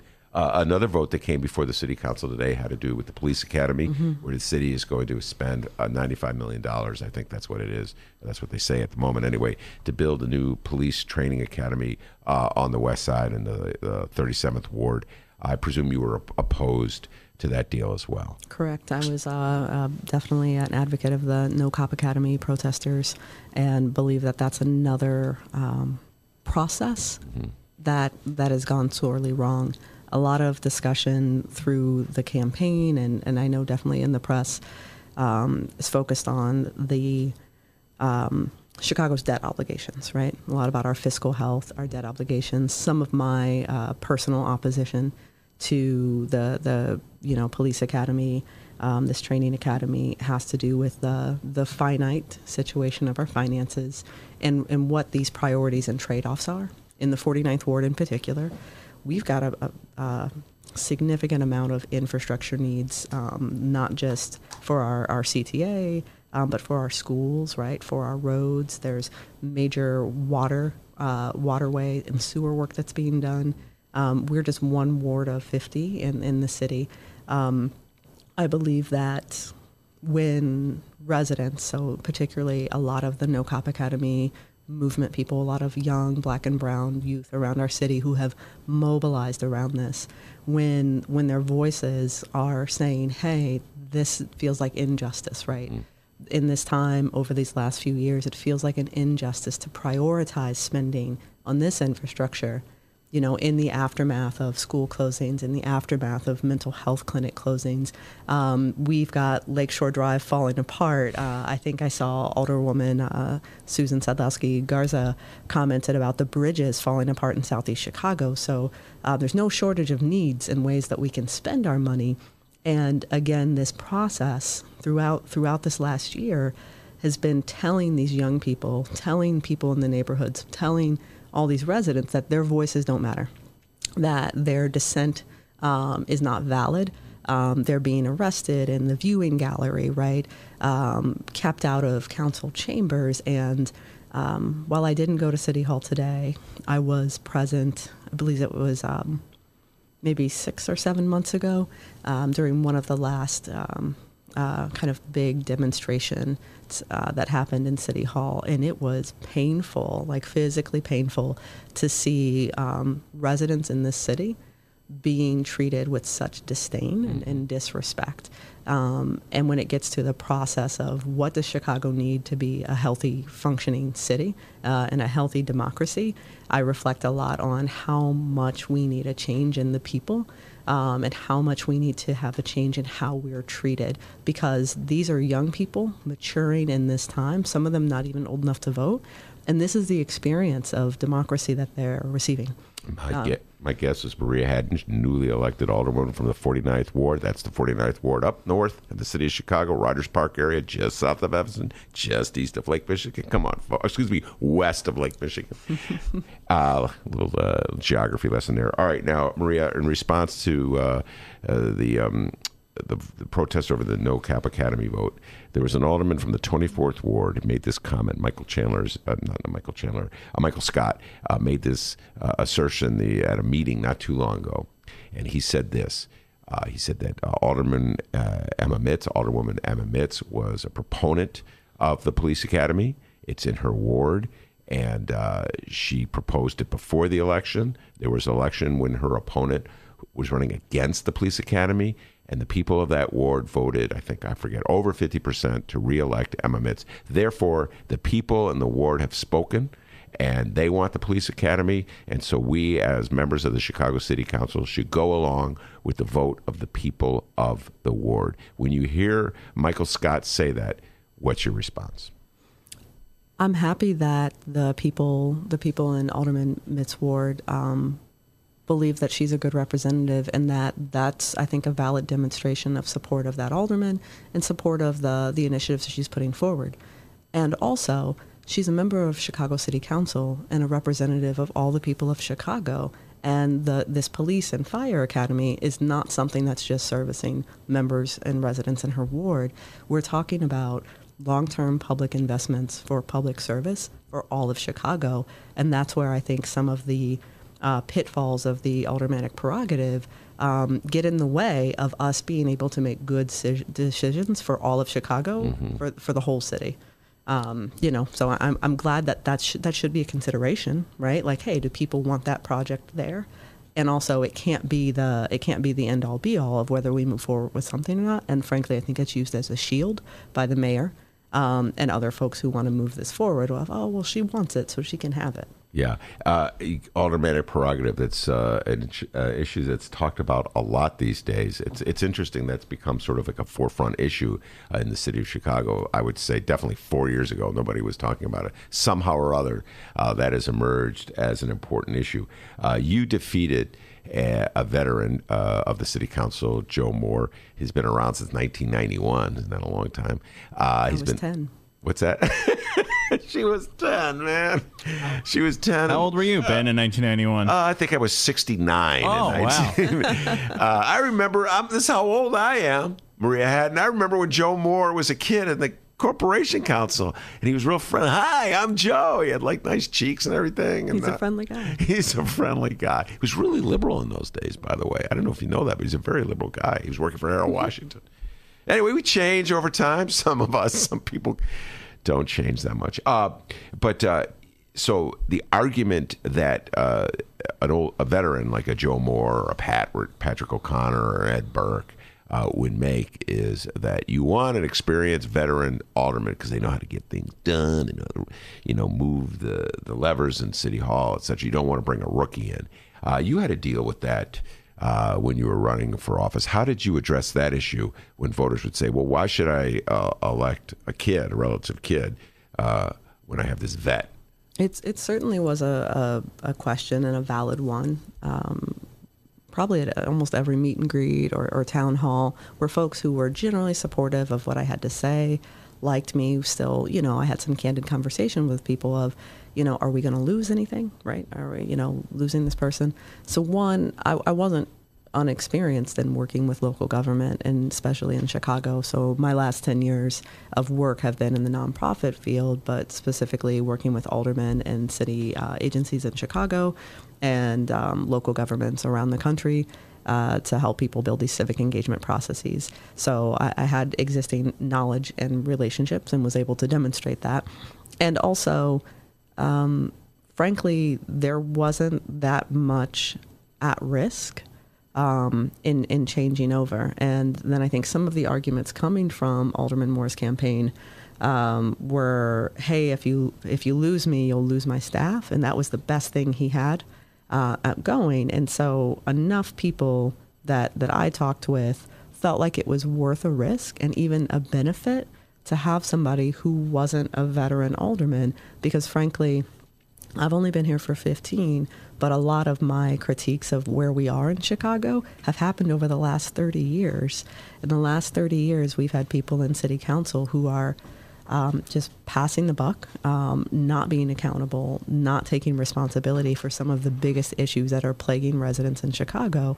And definitely, Joe Moore has said in some of his communications that he feels he's kind of the victim of change for the sake of change.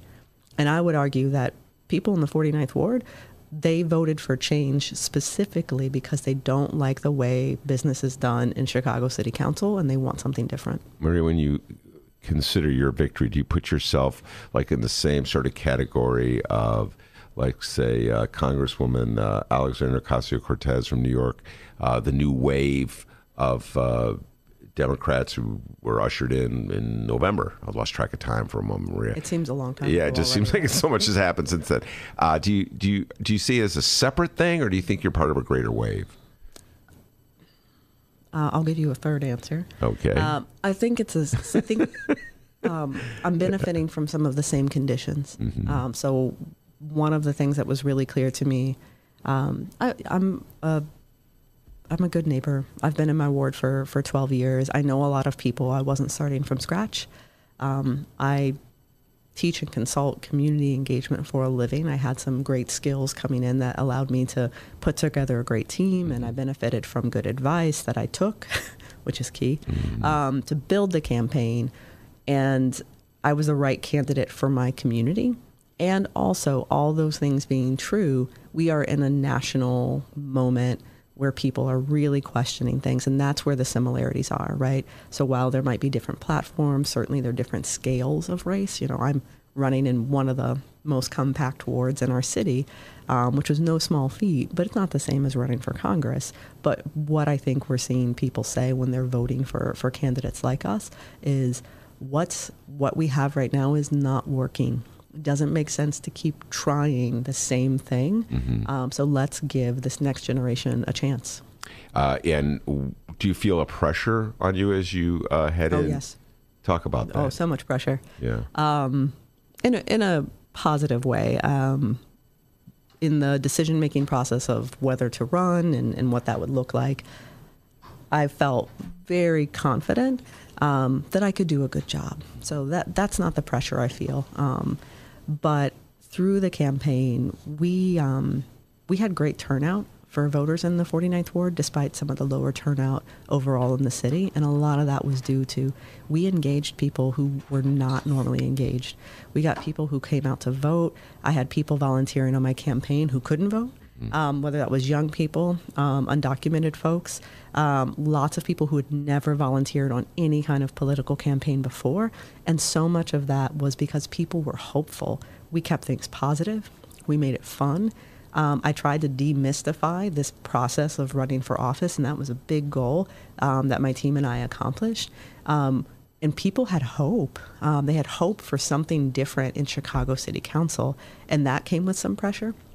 And then, of course, amongst the field of other new candidates like me, there was also, having an opportunity to have a head-to-head that was kind of like a bellwether race, if you will, against the 28-year standard incumbent. Even amongst my peers, there was some pressure of, Maria, you have to do this, right? If you can't do it, nobody can. There's so many things going for you in this race. And so there was a lot of pressure for that through the campaign. And now going into city council, especially seeing what the exiting administration is leaving, I feel a tremendous amount of pressure to maintain that and to help to usher in this next generation of our voters and our residents into believing that it can be different, right? Carrying over that same feeling from the campaign in the 49th Ward and bringing that to other folks in the city. Her name is Maria Hadden. She's the newly elected alderwoman of the 49th Ward. She's hugging my next guest. That doesn't often happen on the Ben Joravsky Show. Amara Enyia has walked into the room. Clearly, these two are friends. Maybe I could twist Maria's arm into sticking around for a little while to be part of the conversation when we return after this. The Ben Joravsky Show is brought to you by the Chicago Sun-Times. For the latest in Chicago and Illinois news, sports, weather, and the latest in national news from a real Chicago frame of mind and real Chicago writers, check out the Chicago Sun-Times. Read the daily paper or online at chicago.suntimes.com. And hey, if you have a little extra cash, subscribe. And by the Chicago Reader. For a deeper dive in the daily Chicago news and for all of what's going on in this city, you gotta read the Reader. Music, arts and culture, film, extensive event calendars, concert listings, and more, including weekly political columns from writers like Maya Dukmasova and, yes, our very own Ben Joravsky. The Chicago Reader is free in newsstands and at chicagoreader.com. That's chicagoreader.com.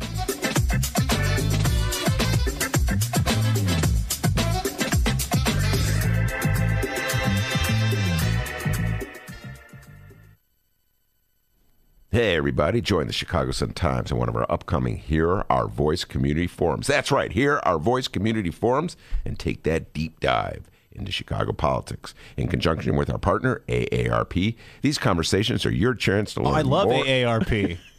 You're too young. You're too young. Man, everybody, if you take the age of everybody in this room other than me and add it together, you're still not old enough to be an AARP. Anyway, we've even invited mayoral candidates Lori Lightfoot and Tony Preckwinkle to join us as active listeners, attending the forums to better understand your opinions and hear your voice. The first forum is tonight,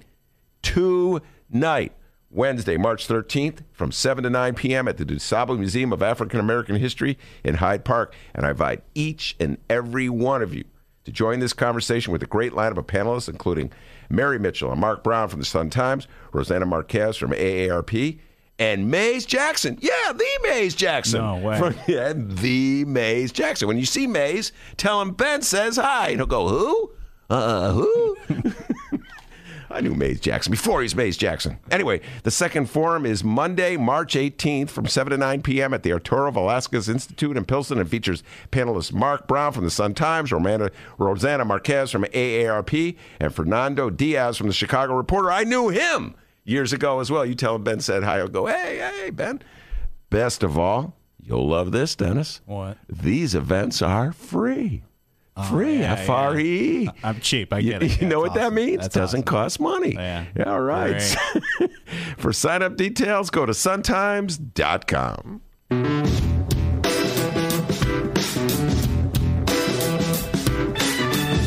All right, commercial break over. Welcome back to the Ben Joravsky Show. All right, Ben Joravsky here in my beautiful Sun-Times studio. Amara Enyia has walked into the room. Maria Hadden twisted her arm. She said, all right, I'll stay, but I'm busy. I got to go places in a little while, but I'll stay for a little while because I love Amara Enyia. Amara, welcome back to the show. It's good to be here. Yes, that's my life has been a bit of a journey since the last time. Your you life and me both. Yeah, the two of us. Of course, Amara was a candidate for mayor and did not make it to the next round. What was that like, Amara? Just reflect a little bit about thoughts and feelings in the aftermath of the campaign. Well, I mean, it was a lot to think about. I mean, you put your whole heart and soul into a thing, and we had what our ideal outcome would have been, which would have been definitely to get into the runoff. But at the same time, we really did something amazing. I think our campaign really pushed the narrative in the election cycle in terms of the stances that we took on policy issues. We really led on the issues and got other campaigns to start to echo what we were talking about. We definitely outperformed relative to spending. Most of the folks who finished above us spent 2, 3, 4, 5 times as much as we did. And some of the ones who finished below us spent also 3, 4, and 5 times as much money as we did. So we ran the kind of campaign that really energized people, that influenced the conversations, that led in terms of the visionary thinking that Chicago needs. And we also ran a campaign with integrity. We didn't get into a lot of mudslinging and getting into the dirt. We had our reputation intact. It was a positive campaign that people could feel good about. And I think that's what, for me, the takeaway is that we not only had progressive policies, but also we had progressive tactics. And I think that differentiates us from the rest of the field. Progressive policies and progressive tactics. Before we get into the policies, Maria and I were talking briefly about that. We'll get into all more progressive policy issues. Let's talk about progressive tactics for a moment. At the moment, Tony Preckwinkle and Lori Lightfoot are getting down in the mud a little bit here. Yeah. Their fists are flying. So when you look at what they're doing, do you think that has a positive impact on the city of Chicago? Do you think that they're dragging us down? Do you wish they were going in a different direction? Or are you just a realist and think, well, that's just how you have to play politics? I certainly don't buy into that. That's just how you have to play politics. I think that we can say what we want about what needs to change in the city, but we also should model that in how we campaign. I think how you campaign is also a testament to your character in many instances. And so I would like to see the focus be on the issues. What the people of the city deserve is, what is your vision and what is your plan that will tangibly affect my quality of life? What are you offering? Not so much what the other person didn't do or trying to attack the other person, but why do we vote for you? Why should we entrust the future of this city in your hands at this moment? I think that's what they should be focused on. With turnout being what it is, I don't think that we can afford to have so much negative campaigning, because it actually dissuades people from even getting involved or coming out to vote. And I think both campaigns really should take that into account. Well, absolutely. I agree with you. And I think actually to the heart of what you're just saying, I don't think either campaign at this stage is worried about the overall state of democracy in the city of Chicago and getting more people to vote. I think what they want to do is deter other people from voting who would not vote for their candidate. Do you understand what I just told you? I so totally. That's why you ripped and the other one, that's what's going on. And now, having said all that, when you view the two candidates, have you made an endorsement yet? If you have, okay. When you view, you spent 6 months listening, or 4 months, whatever it was, listening to Tony Preckwinkle and Lori Lightfoot, and now you've had, a couple weeks post first round to hear them. What's your sort of sense of where Lori Lightfoot and Tony Preckwinkle would take the city of Chicago? Well, things would be different, I guess.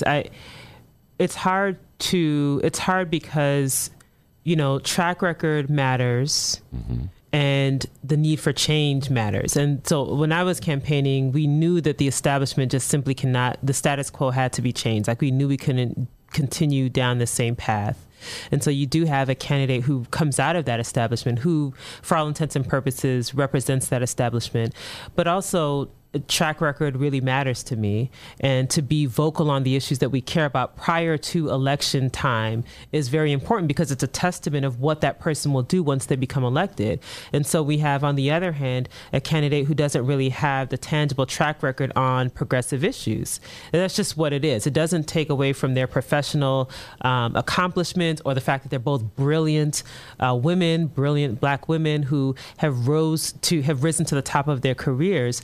But the testament of what someone will do when they get in office can only be determined by what they've done in the past, the decisions that they've made in the past, and what they've decided to be vocal and to speak up and act upon prior to election time. And so it's unclear to me, at least. But we have to be hopeful. And I think our responsibility is to make sure that we support and assist and make the city better in the ways that we can, and also to make sure that we hold whomever occupies the fifth floor accountable for the things that they commit to during this campaign. And I presume You didn't name names, so I don't want to put words in your mouth, so I'm going to put it in the form of a question. The candidate who has no track record that you were alluding to, was that Lori Lightfoot? Yes, and by track record, I mean, if you're claiming the progressive mantle, and, it could be anything: housing, economic investment, police accountability prior to Laquan McDonald, education. There are so many issues over the last many years that we had to be vocal. We had to stand up. We had to make a statement in this city. So there are a whole host of opportunities to echo or to say the things that needed to be said, to call out what's happening, to speak truth to power. And so for me, I look at that kind of track record as a testament to what someone would do when they get elected. All right, I'm going to bring Maria Hadden into this conversation right here. Maria is, of course, the newly elected alderwoman of the 49th Ward. Maria, when you heard what Amara said regarding the lack of a track record in taking strong stance on progressive issues, from alluding to Lori Lightfoot there, does that give you concern about Lori Lightfoot? Does that make you want to endorse Toni Preckwinkle ahead of Lori Lightfoot? Or do you have concerns about both candidates? I'll speak very carefully here. Things that I'm really excited about, and this hasn't changed from election night. On election night, next to me winning, the thing that was most exciting to me was the two candidates, well, rather, the lack of a Daley in the runoff.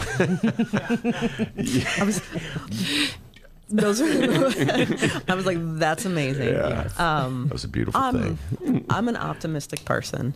I'm hopeful that, especially, it's not just the race that these two face now, but also, as Amara was saying, the February 26th election, the host of candidates they had to work to differentiate themselves from. I think that, especially with candidates like Amara, both of their platforms have moved further to the left and more progressive. I like a lot of the things they're both saying.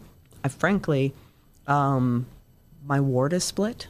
49th Ward voters are pretty evenly split in who they voted for in the 26th. I've opted, actually from the beginning, I've decided I was not going to endorse a mayoral candidate because part of my platform is being an independent alderman. And so that's where I was before February 26th. It's where I am now. I'm really hopeful for whoever occupies the fifth floor that they're two, that the two people that we have the possibility of having I'm looking for someone who treats the residents of the city of Chicago much differently. As I talked about earlier, how we treat one another, the examples we set through the things that we do and how we do them is of ultimate importance, and I think especially in setting the tone. So hopeful. All right.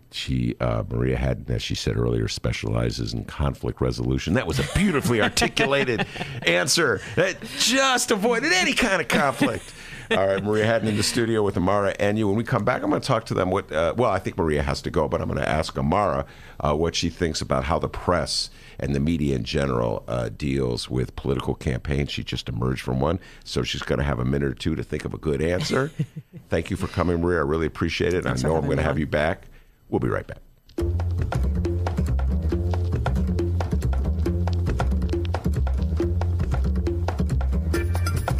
Hey there, producer Dennis here. Thanks for finding and listening to the brand new Ben Joravsky Show. All right, so here's how this works. The Ben Joravsky Show live streams on the Chicago Sun-Times YouTube channel Tuesday through Friday, 1 until 3 p.m. Once the show is over, you can listen to the replay on our YouTube channel, or we throw it online for you to download by 4 p.m. Where can you download the Ben Joravsky Show, you may be asking yourself? Well, you may be asking yourself a fantastic question. You can find previous Ben Joravsky shows and guest interviews through several outlets. The Chicago Sun-Times online, chicago.suntimes.com, the Chicago Reader online, chicagoreader.com, and wherever else you listen to your favorite podcasts. Apple Podcasts, Google Play, pick one. Just search for the Ben Joravsky Show. J-O-R-A, V as in victory, S-K-Y. So, let's recap. Tuesday through Friday, 1 until 3 p.m. Live streamed on the Chicago Sun-Times YouTube channel and downloadable by 4 at chicago.suntimes.com, chicagoreader.com, and wherever else you listen to your favorite podcast. Yes, the Ben Joravsky Show is back, We're live and downloaded. Tell your friends and enjoy the rest of the show.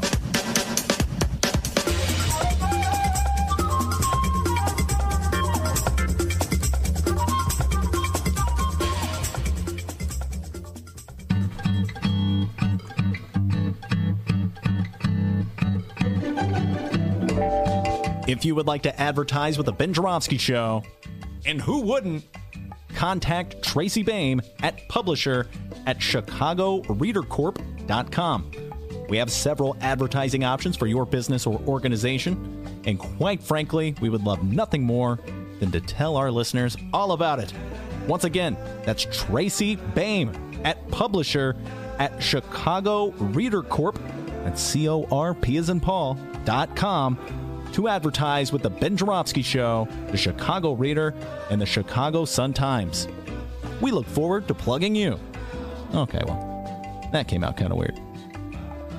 More of the Ben Joravsky Show live and downloaded in moments.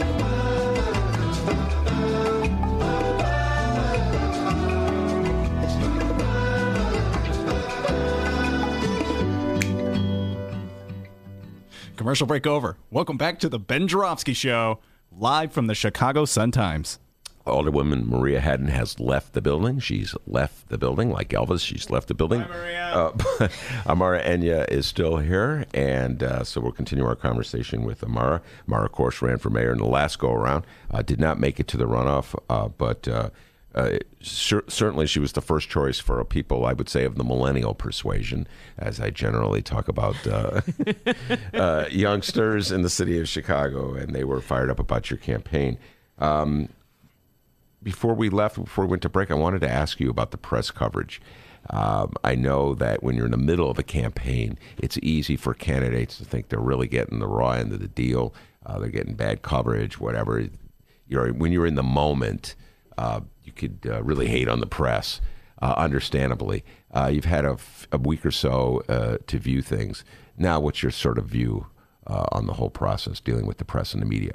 Well, I think that, I never went in with sort of my eyes closed about media. I have a background in journalism, so I kind of knew what to expect. I think what happened is you had a lot of reporting that drove the narrative instead of actually reporting the race as it were. The way that we covered so-called frontrunners, I thought was a little bit lazy, especially just given the way things were turning out in terms of the percentage of undecided voters. And so it was almost as though, we have to dig a little bit deeper to get to the stories that need to be told instead of just taking the easy stories that need to be told. I also think that the way that candidates are covered was very imbalanced. I mean, it seemed that there was almost no scrutiny of some candidates and heightened scrutiny of others. And that, I think, played out in terms of how people got to know who the candidates were.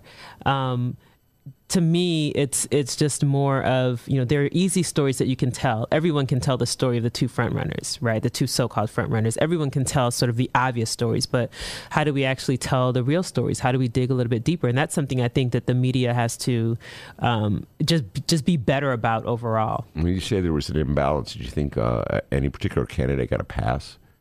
Well, I think a lot of candidates, there wasn't a whole lot of pressure on Daley when he came in. I mean, there was this whole push for people to release their tax returns. A number of candidates didn't, and that sort of just flew under the radar or wasn't covered for many of the candidates, although it was covered for those who actually did. I also think in terms of backstory, I mean, we had situations where people were calculating the dates upon which I received many of the degrees that I have, which was almost funny if it weren't so like, okay, guys, there's a lot that needs to be reported on. This isn't a top issue in the city, right? And so I just think that perhaps it could have been because there were so many candidates. I mean, with 14 candidates, it's just hard to cover everyone in a consistent way. But I also think it's just a testament to the press not having the kind of practice in covering a campaign in any way that makes sense. And that could be just because you have 30 years or 22 years of one mayor, and then we had this 8-year gap, and now we've got 14 candidates in a race, and figuring out how to cover a campaign of that nature in a way that does it justice. It can be a challenge to the credit of the press. Yeah, well, there's also you talk about driving the narrative. there's a narrative in the city of Chicago when it comes to, any election, mayoral in particular. We talked about this a little bit with Maria when she was as a rookie running against a veteran, Joe Moore. But definitely with someone like you, the question that almost every reporter in Chicago will want answered is, what makes you little whippersnapper? In fact, I asked you this 2014, the first time I met you. Remember that? Yes. What makes you think you could be the mayor of the city of Chicago? So, yes. I mean, isn't that kind of like a natural Chicago question? No, it's a legit question. It is a completely legitimate question. I mean, you want to know what is it that's driving the person who says they want to run in this city with all of the challenges that they face.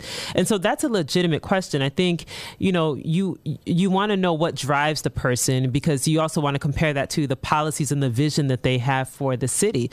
That's how voters can see, well, does this resonate with me or doesn't it? But if the narrative is kind of dominated simply by, well, these are the front runners and this poll is saying this, even though we all know that polls can say whatever we want them to say, then it does a disservice to both the residents of the city who deserve more thorough reporting, and also to the candidates who have something to offer, something unique to offer that might actually connect with voters. All right. So when you see Toni Preckwinkle and Lori Lightfoot emerge from that giant mud wrestling match that was the first round, do you feel that they are definitely articulating progressive views and attitudes about how we divide up the pie, how we raise our money, more fairly and more equitably, more progressively? Do you think we're actually heading in that direction? Do you think that's the lessons that they have taken from this campaign? I think it gets overshadowed by the other stuff. I think it gets overshadowed by the jabs and the attempted mudslinging, which is unfortunate. We can go to their websites and they've got it laid out, right? To their credit, they've laid out plans on their website. But again, for people who are paying attention to this election, the differentiating factor should be on substance, not on sort of petty jabs and who can hit the other person or who can attack the other person. All right, well, let me then rephrase the question this way. I don't believe there's that much difference in the policies of Lori Lightfoot and Toni Preckwinkle in reality. And I've watched each of them evolve to where they were, because I interviewed all of them down the road. I watched where they were, like the Lincoln Yard questions and how they answered those 9 months ago, Amara, and how they're answering them now. So there's a bit of an evolution. I welcome the evolution. Sure. But I'm just pointing out the thing was evolving, all right? Sort of like Obama and his attitude toward gay marriage. It evolved. So there is this evolution that they're going through, and there's not really that much difference. So if there's really not that much difference on a policy question, isn't it fair then to judge them by sort of like the character issues? Like, is Lori a cop? Does she have really in her heart of hearts interests of normal working people in the city of Chicago? Is she an unfeeling corporate lawyer? Or is Toni Preckwinkle just a Democratic hack who just goes along with the powers that be just to get elected to the next office in her electoral college? Don't you think those are legitimate questions? Well, it speaks to what I was referencing earlier when I talk about track record. And the best judge that people have to determine character is on their previous behavior, previous stances on issues, previous what they've said or not said, right? Because again, there have been so many things that have happened in this city over the last many years that we needed strong voices, and we need strong voices, even if you're not in a position of power, but at least to be vocal on these issues, especially when we're talking about equity, we're talking about justice, we're talking about how the city operates. So the past, the track record is what will tell you it's the strongest predictor that we have of what they will do. So again, the dynamic right now is that you have this desire for change. What I know in my campaigning is that people want change. They do not want the same thing. They're looking for something different. The question is, what does that change look like? And is it substantive change? Not just changing who's in the mayor's office, because we're going to get that change in a drastic way, right? But what does it look like substantively? Do we have someone who understands the neighborhoods and is willing to speak up on behalf of the neighborhoods, not just in rhetoric, but actually in policy? Do we have an individual who's cared about the most marginalized? Do we have an individual who called out corruption prior to the Burke scandal blowing up a few months ago? If you didn't say anything about it before, then what gives us the confidence that corruption will continue to be rooted out after you're in office. So I think it's fair game to look at people's track records and backgrounds. And I also don't think that it's quite fair to reduce people down to one-liners either. So I don't know that, reducing Lori Lightfoot and all that she's accomplished in her career to a cop is not really fair to her as a person, as a professional, as someone who's accomplished, as someone who's done many things and has done some great things over her career. And reducing President Preckwinkle to a machine hack, I mean, that's a disservice to her record as someone who's beat incredible odds to advance in her career in politics in Chicago, of all places. So these are multidimensional people that we're talking about. And I always keep that in mind because I don't like being reduced to, something that's one-dimensional either. Well, when you heard the effort by the Preckwinkle people to reduce Lori Lightfoot to a corporate lawyer, she's a corporate lawyer. I know how Lori Lightfoot has responded to that, but you have many degrees. You have a lot of education. Mm-hmm. You've got more education in you than everybody in this room added up. So what's your response when you hear that attack, that particular attack on Lori Lightfoot? Well, it's not, to me, it's not the strong, like there are many things you can look at or you can highlight about things that she's done in her career that could be seen as problematic, especially as we think about the environment between the relationship between police and community and what it means when police officers don't get what people feel they deserve, such as in the case of Laquan McDonald and the 81-month sentence of the officer. Like there are many legitimate critiques that you can have of what she's done in her career, but to critique her for what she has chosen, the career path she has chosen, I think that it's wrong.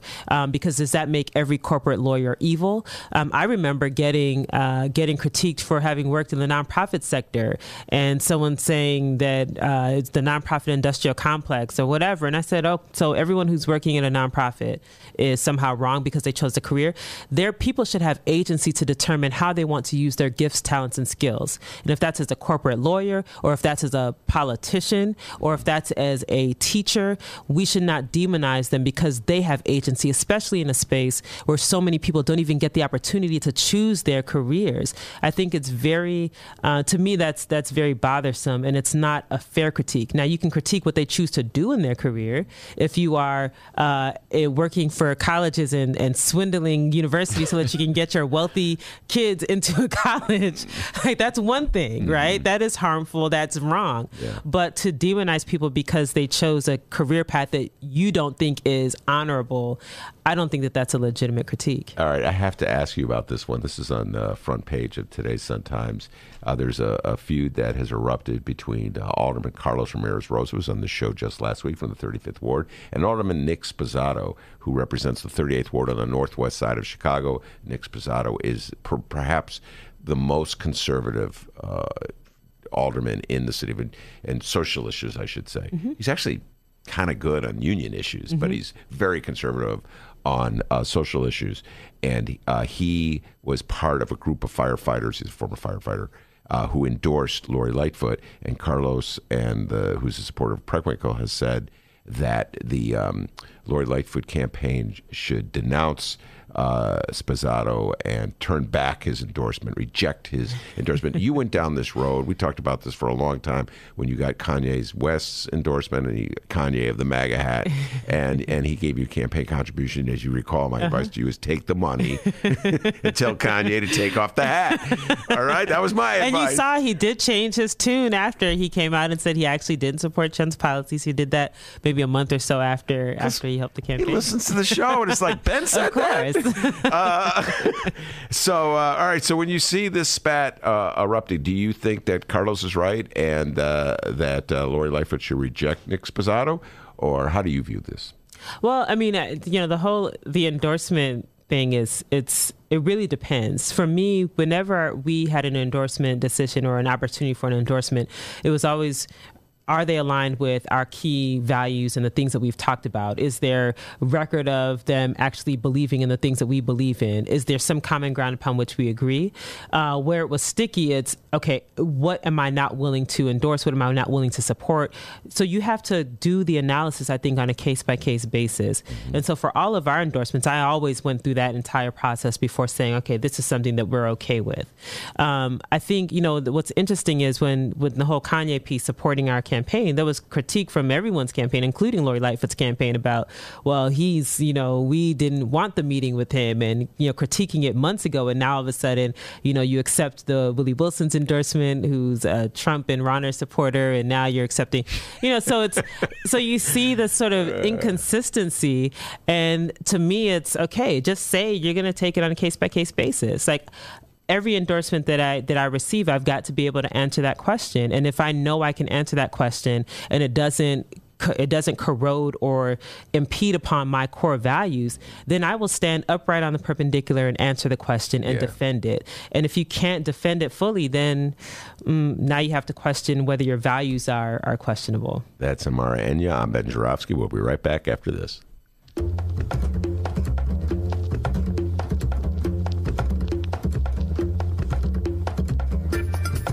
Hey there, producer Dennis here.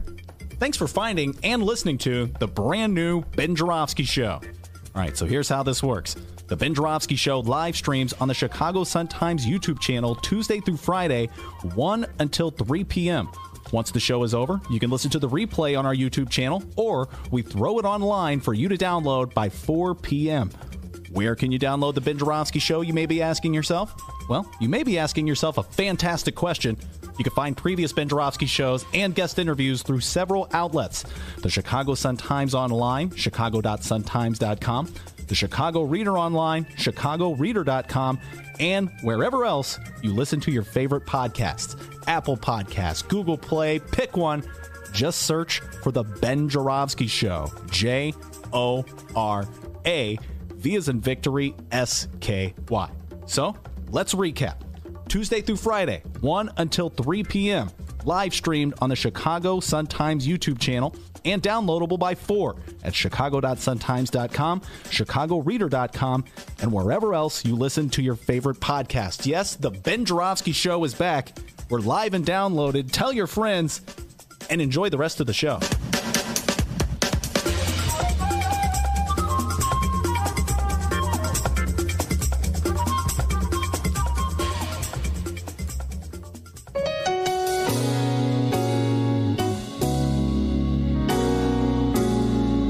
Welcome back to the Ben Joravsky Show. Mr. Joravsky, take us home. I don't know where you found that music, but I just love that piano, Amara. Every time it's like, oh. I like it. It feels good. It feels good, doesn't it? It's just in the music library. We have a little keyboard there in the corner, Amara. If you just want to sit down and just pick up a little bit. I can try. She does everything else, speaks like 8 languages. That was the other thing. They go, she doesn't really speak the 8 languages. Oh, they didn't see our commercial that came out? We had a Spanish language commercial that came out. Maybe I should have done a French one, too. Yeah, do the French one. That was my dear friend, the great Karen Lewis.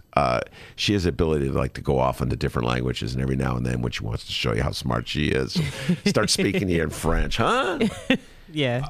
So, Amara Enyia, the question for you at the moment, we're in the bonus segment of our show, by the way, I should say. When you get Amara Enyia in the studio, you go over a little bit because it's a podcast, so you can go over a little bit. What's next for you, Amara?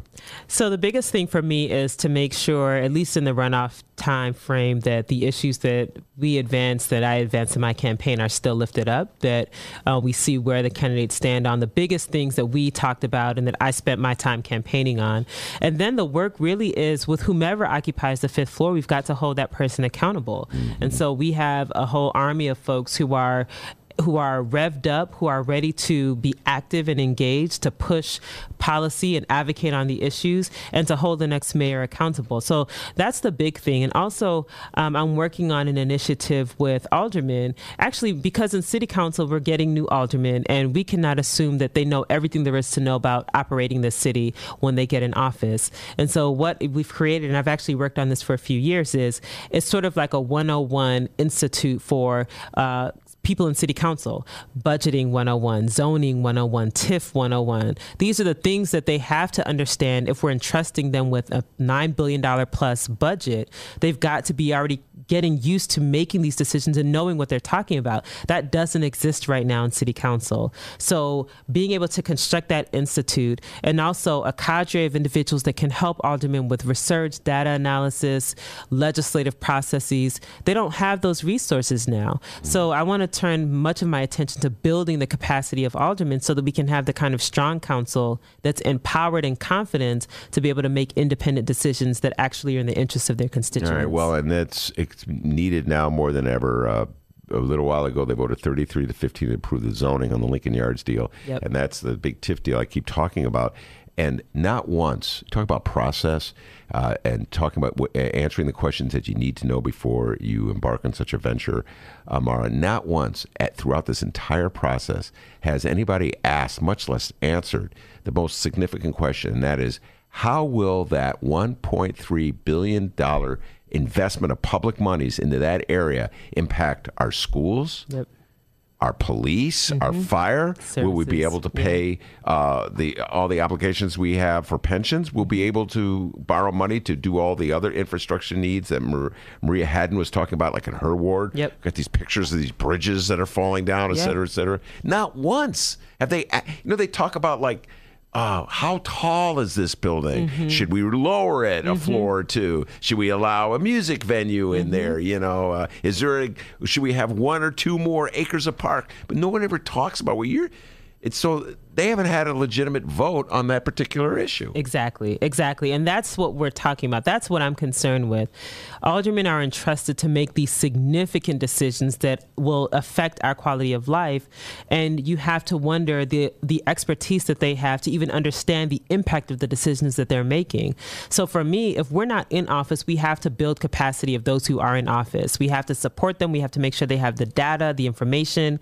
And quite honestly, it's in their own best interest to understand the implications of zoning laws and zoning regulations and how they affect their ward. You've got to understand TIFs from top to bottom. You can't come in being ignorant of how TIFs work and how they should be working in your ward. And that's a lot of what we see happening. So I think getting a new mayor and getting new aldermen and alderwomen is an opportunity for us to now build out the capacity of city council so that they are much more informed, more educated, more independent, and more confident to actually vote in a way that makes sense and that's actually in favor of their constituents and not just voting based upon some of the things that you just outlined. All right, now let me ask you this. It seems as though you're being very generous to the aldermen of the Chicago City Council. You seem to be giving them the benefit of the doubt and suggesting that the reason why they make the votes they do is that they just don't understand the total picture. Maybe they're a little ignorant about the ins and the outs, the complexities of some of these deals.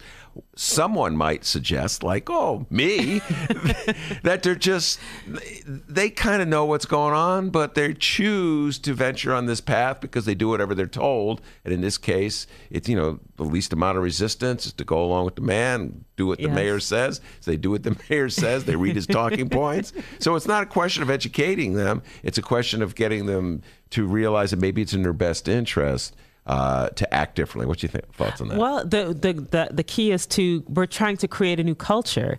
And the first thing about creating a new culture is getting new people. We will for sure have a new mayor. And I'm confident that regardless of which one it is, that's a huge difference. It's a difference in approach to leadership. We will have new aldermen coming in. And we've got folks like Maria who've been doing this work, who understand this work, and who can set an example just by virtue of being on the council. They can be an example of what a good alderman should look like. And so now we're creating the infrastructure to support that new culture that we want, which is aldermen that actually show up for their committee meetings, aldermen that actually understand the basis of these issues, and that have the confidence to vote in the interests of their ward. A lot of going along with the get along is just a lack of confidence. If you don't understand the budget, if you don't understand municipal finance, then you're not going to step out or stick your neck out. You're going to go along with where it looks like most people are going. So we're trying to build that confidence by making them much more informed and supporting them, because it's easy to attack them. But to say, hey, we can help you build your infrastructure, we can help you understand these processes better, that's also something that I think is a productive way way of pushing them to do the right thing. You know, so much of your campaign, when I look back on it, I recall, was elevated by endorsement from Chance the Rapper. What role do you think he's going to be playing in Chicago politics as we head on into this new era?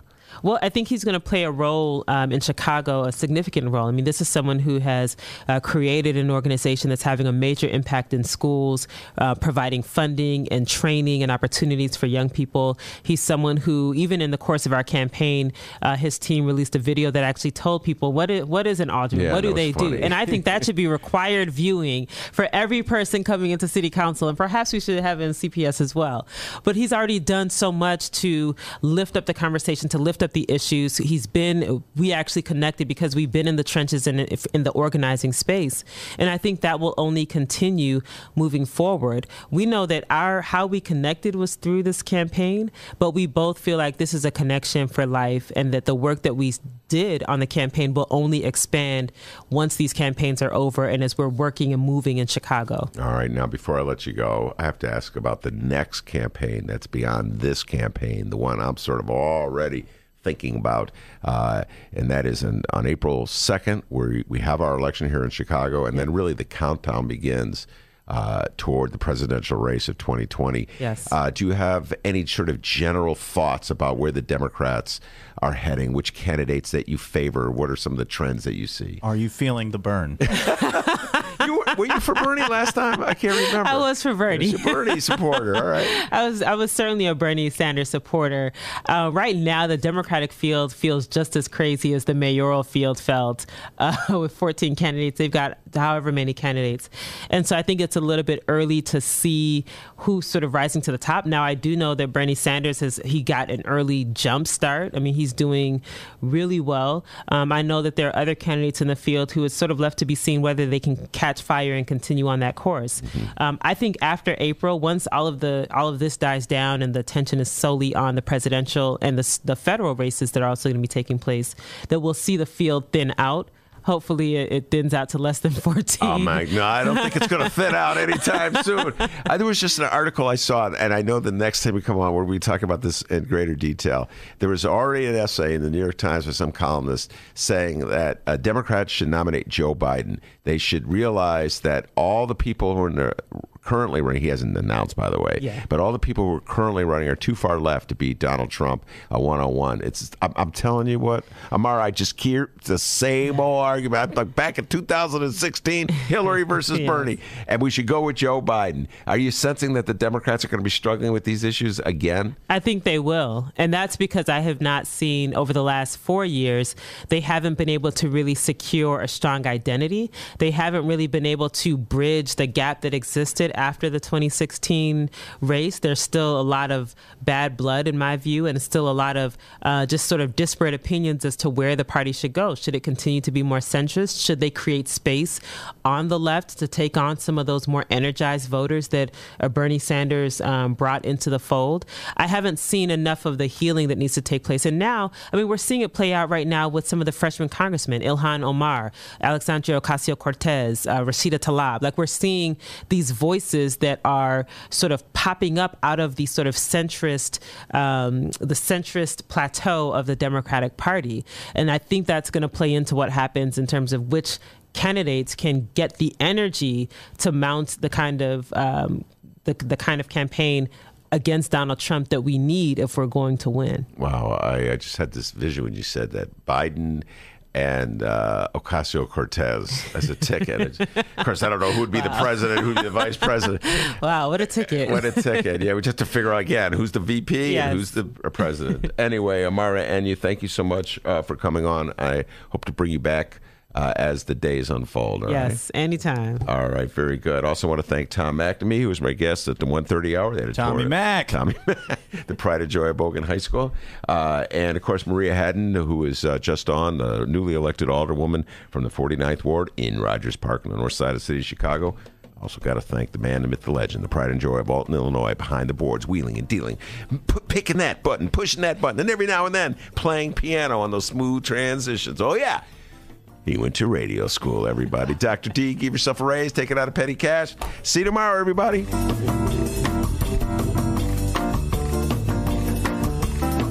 The Ben Joravsky Show is brought to you by the International Association of Machinists and Aerospace Workers, not Aerosmith workers, Local 126 and District 8, the International Brotherhood of Electrical Workers, Local 9, and the International Union of Operating Engineers. And, of course, thank you again to the Chicago Federation of Labor.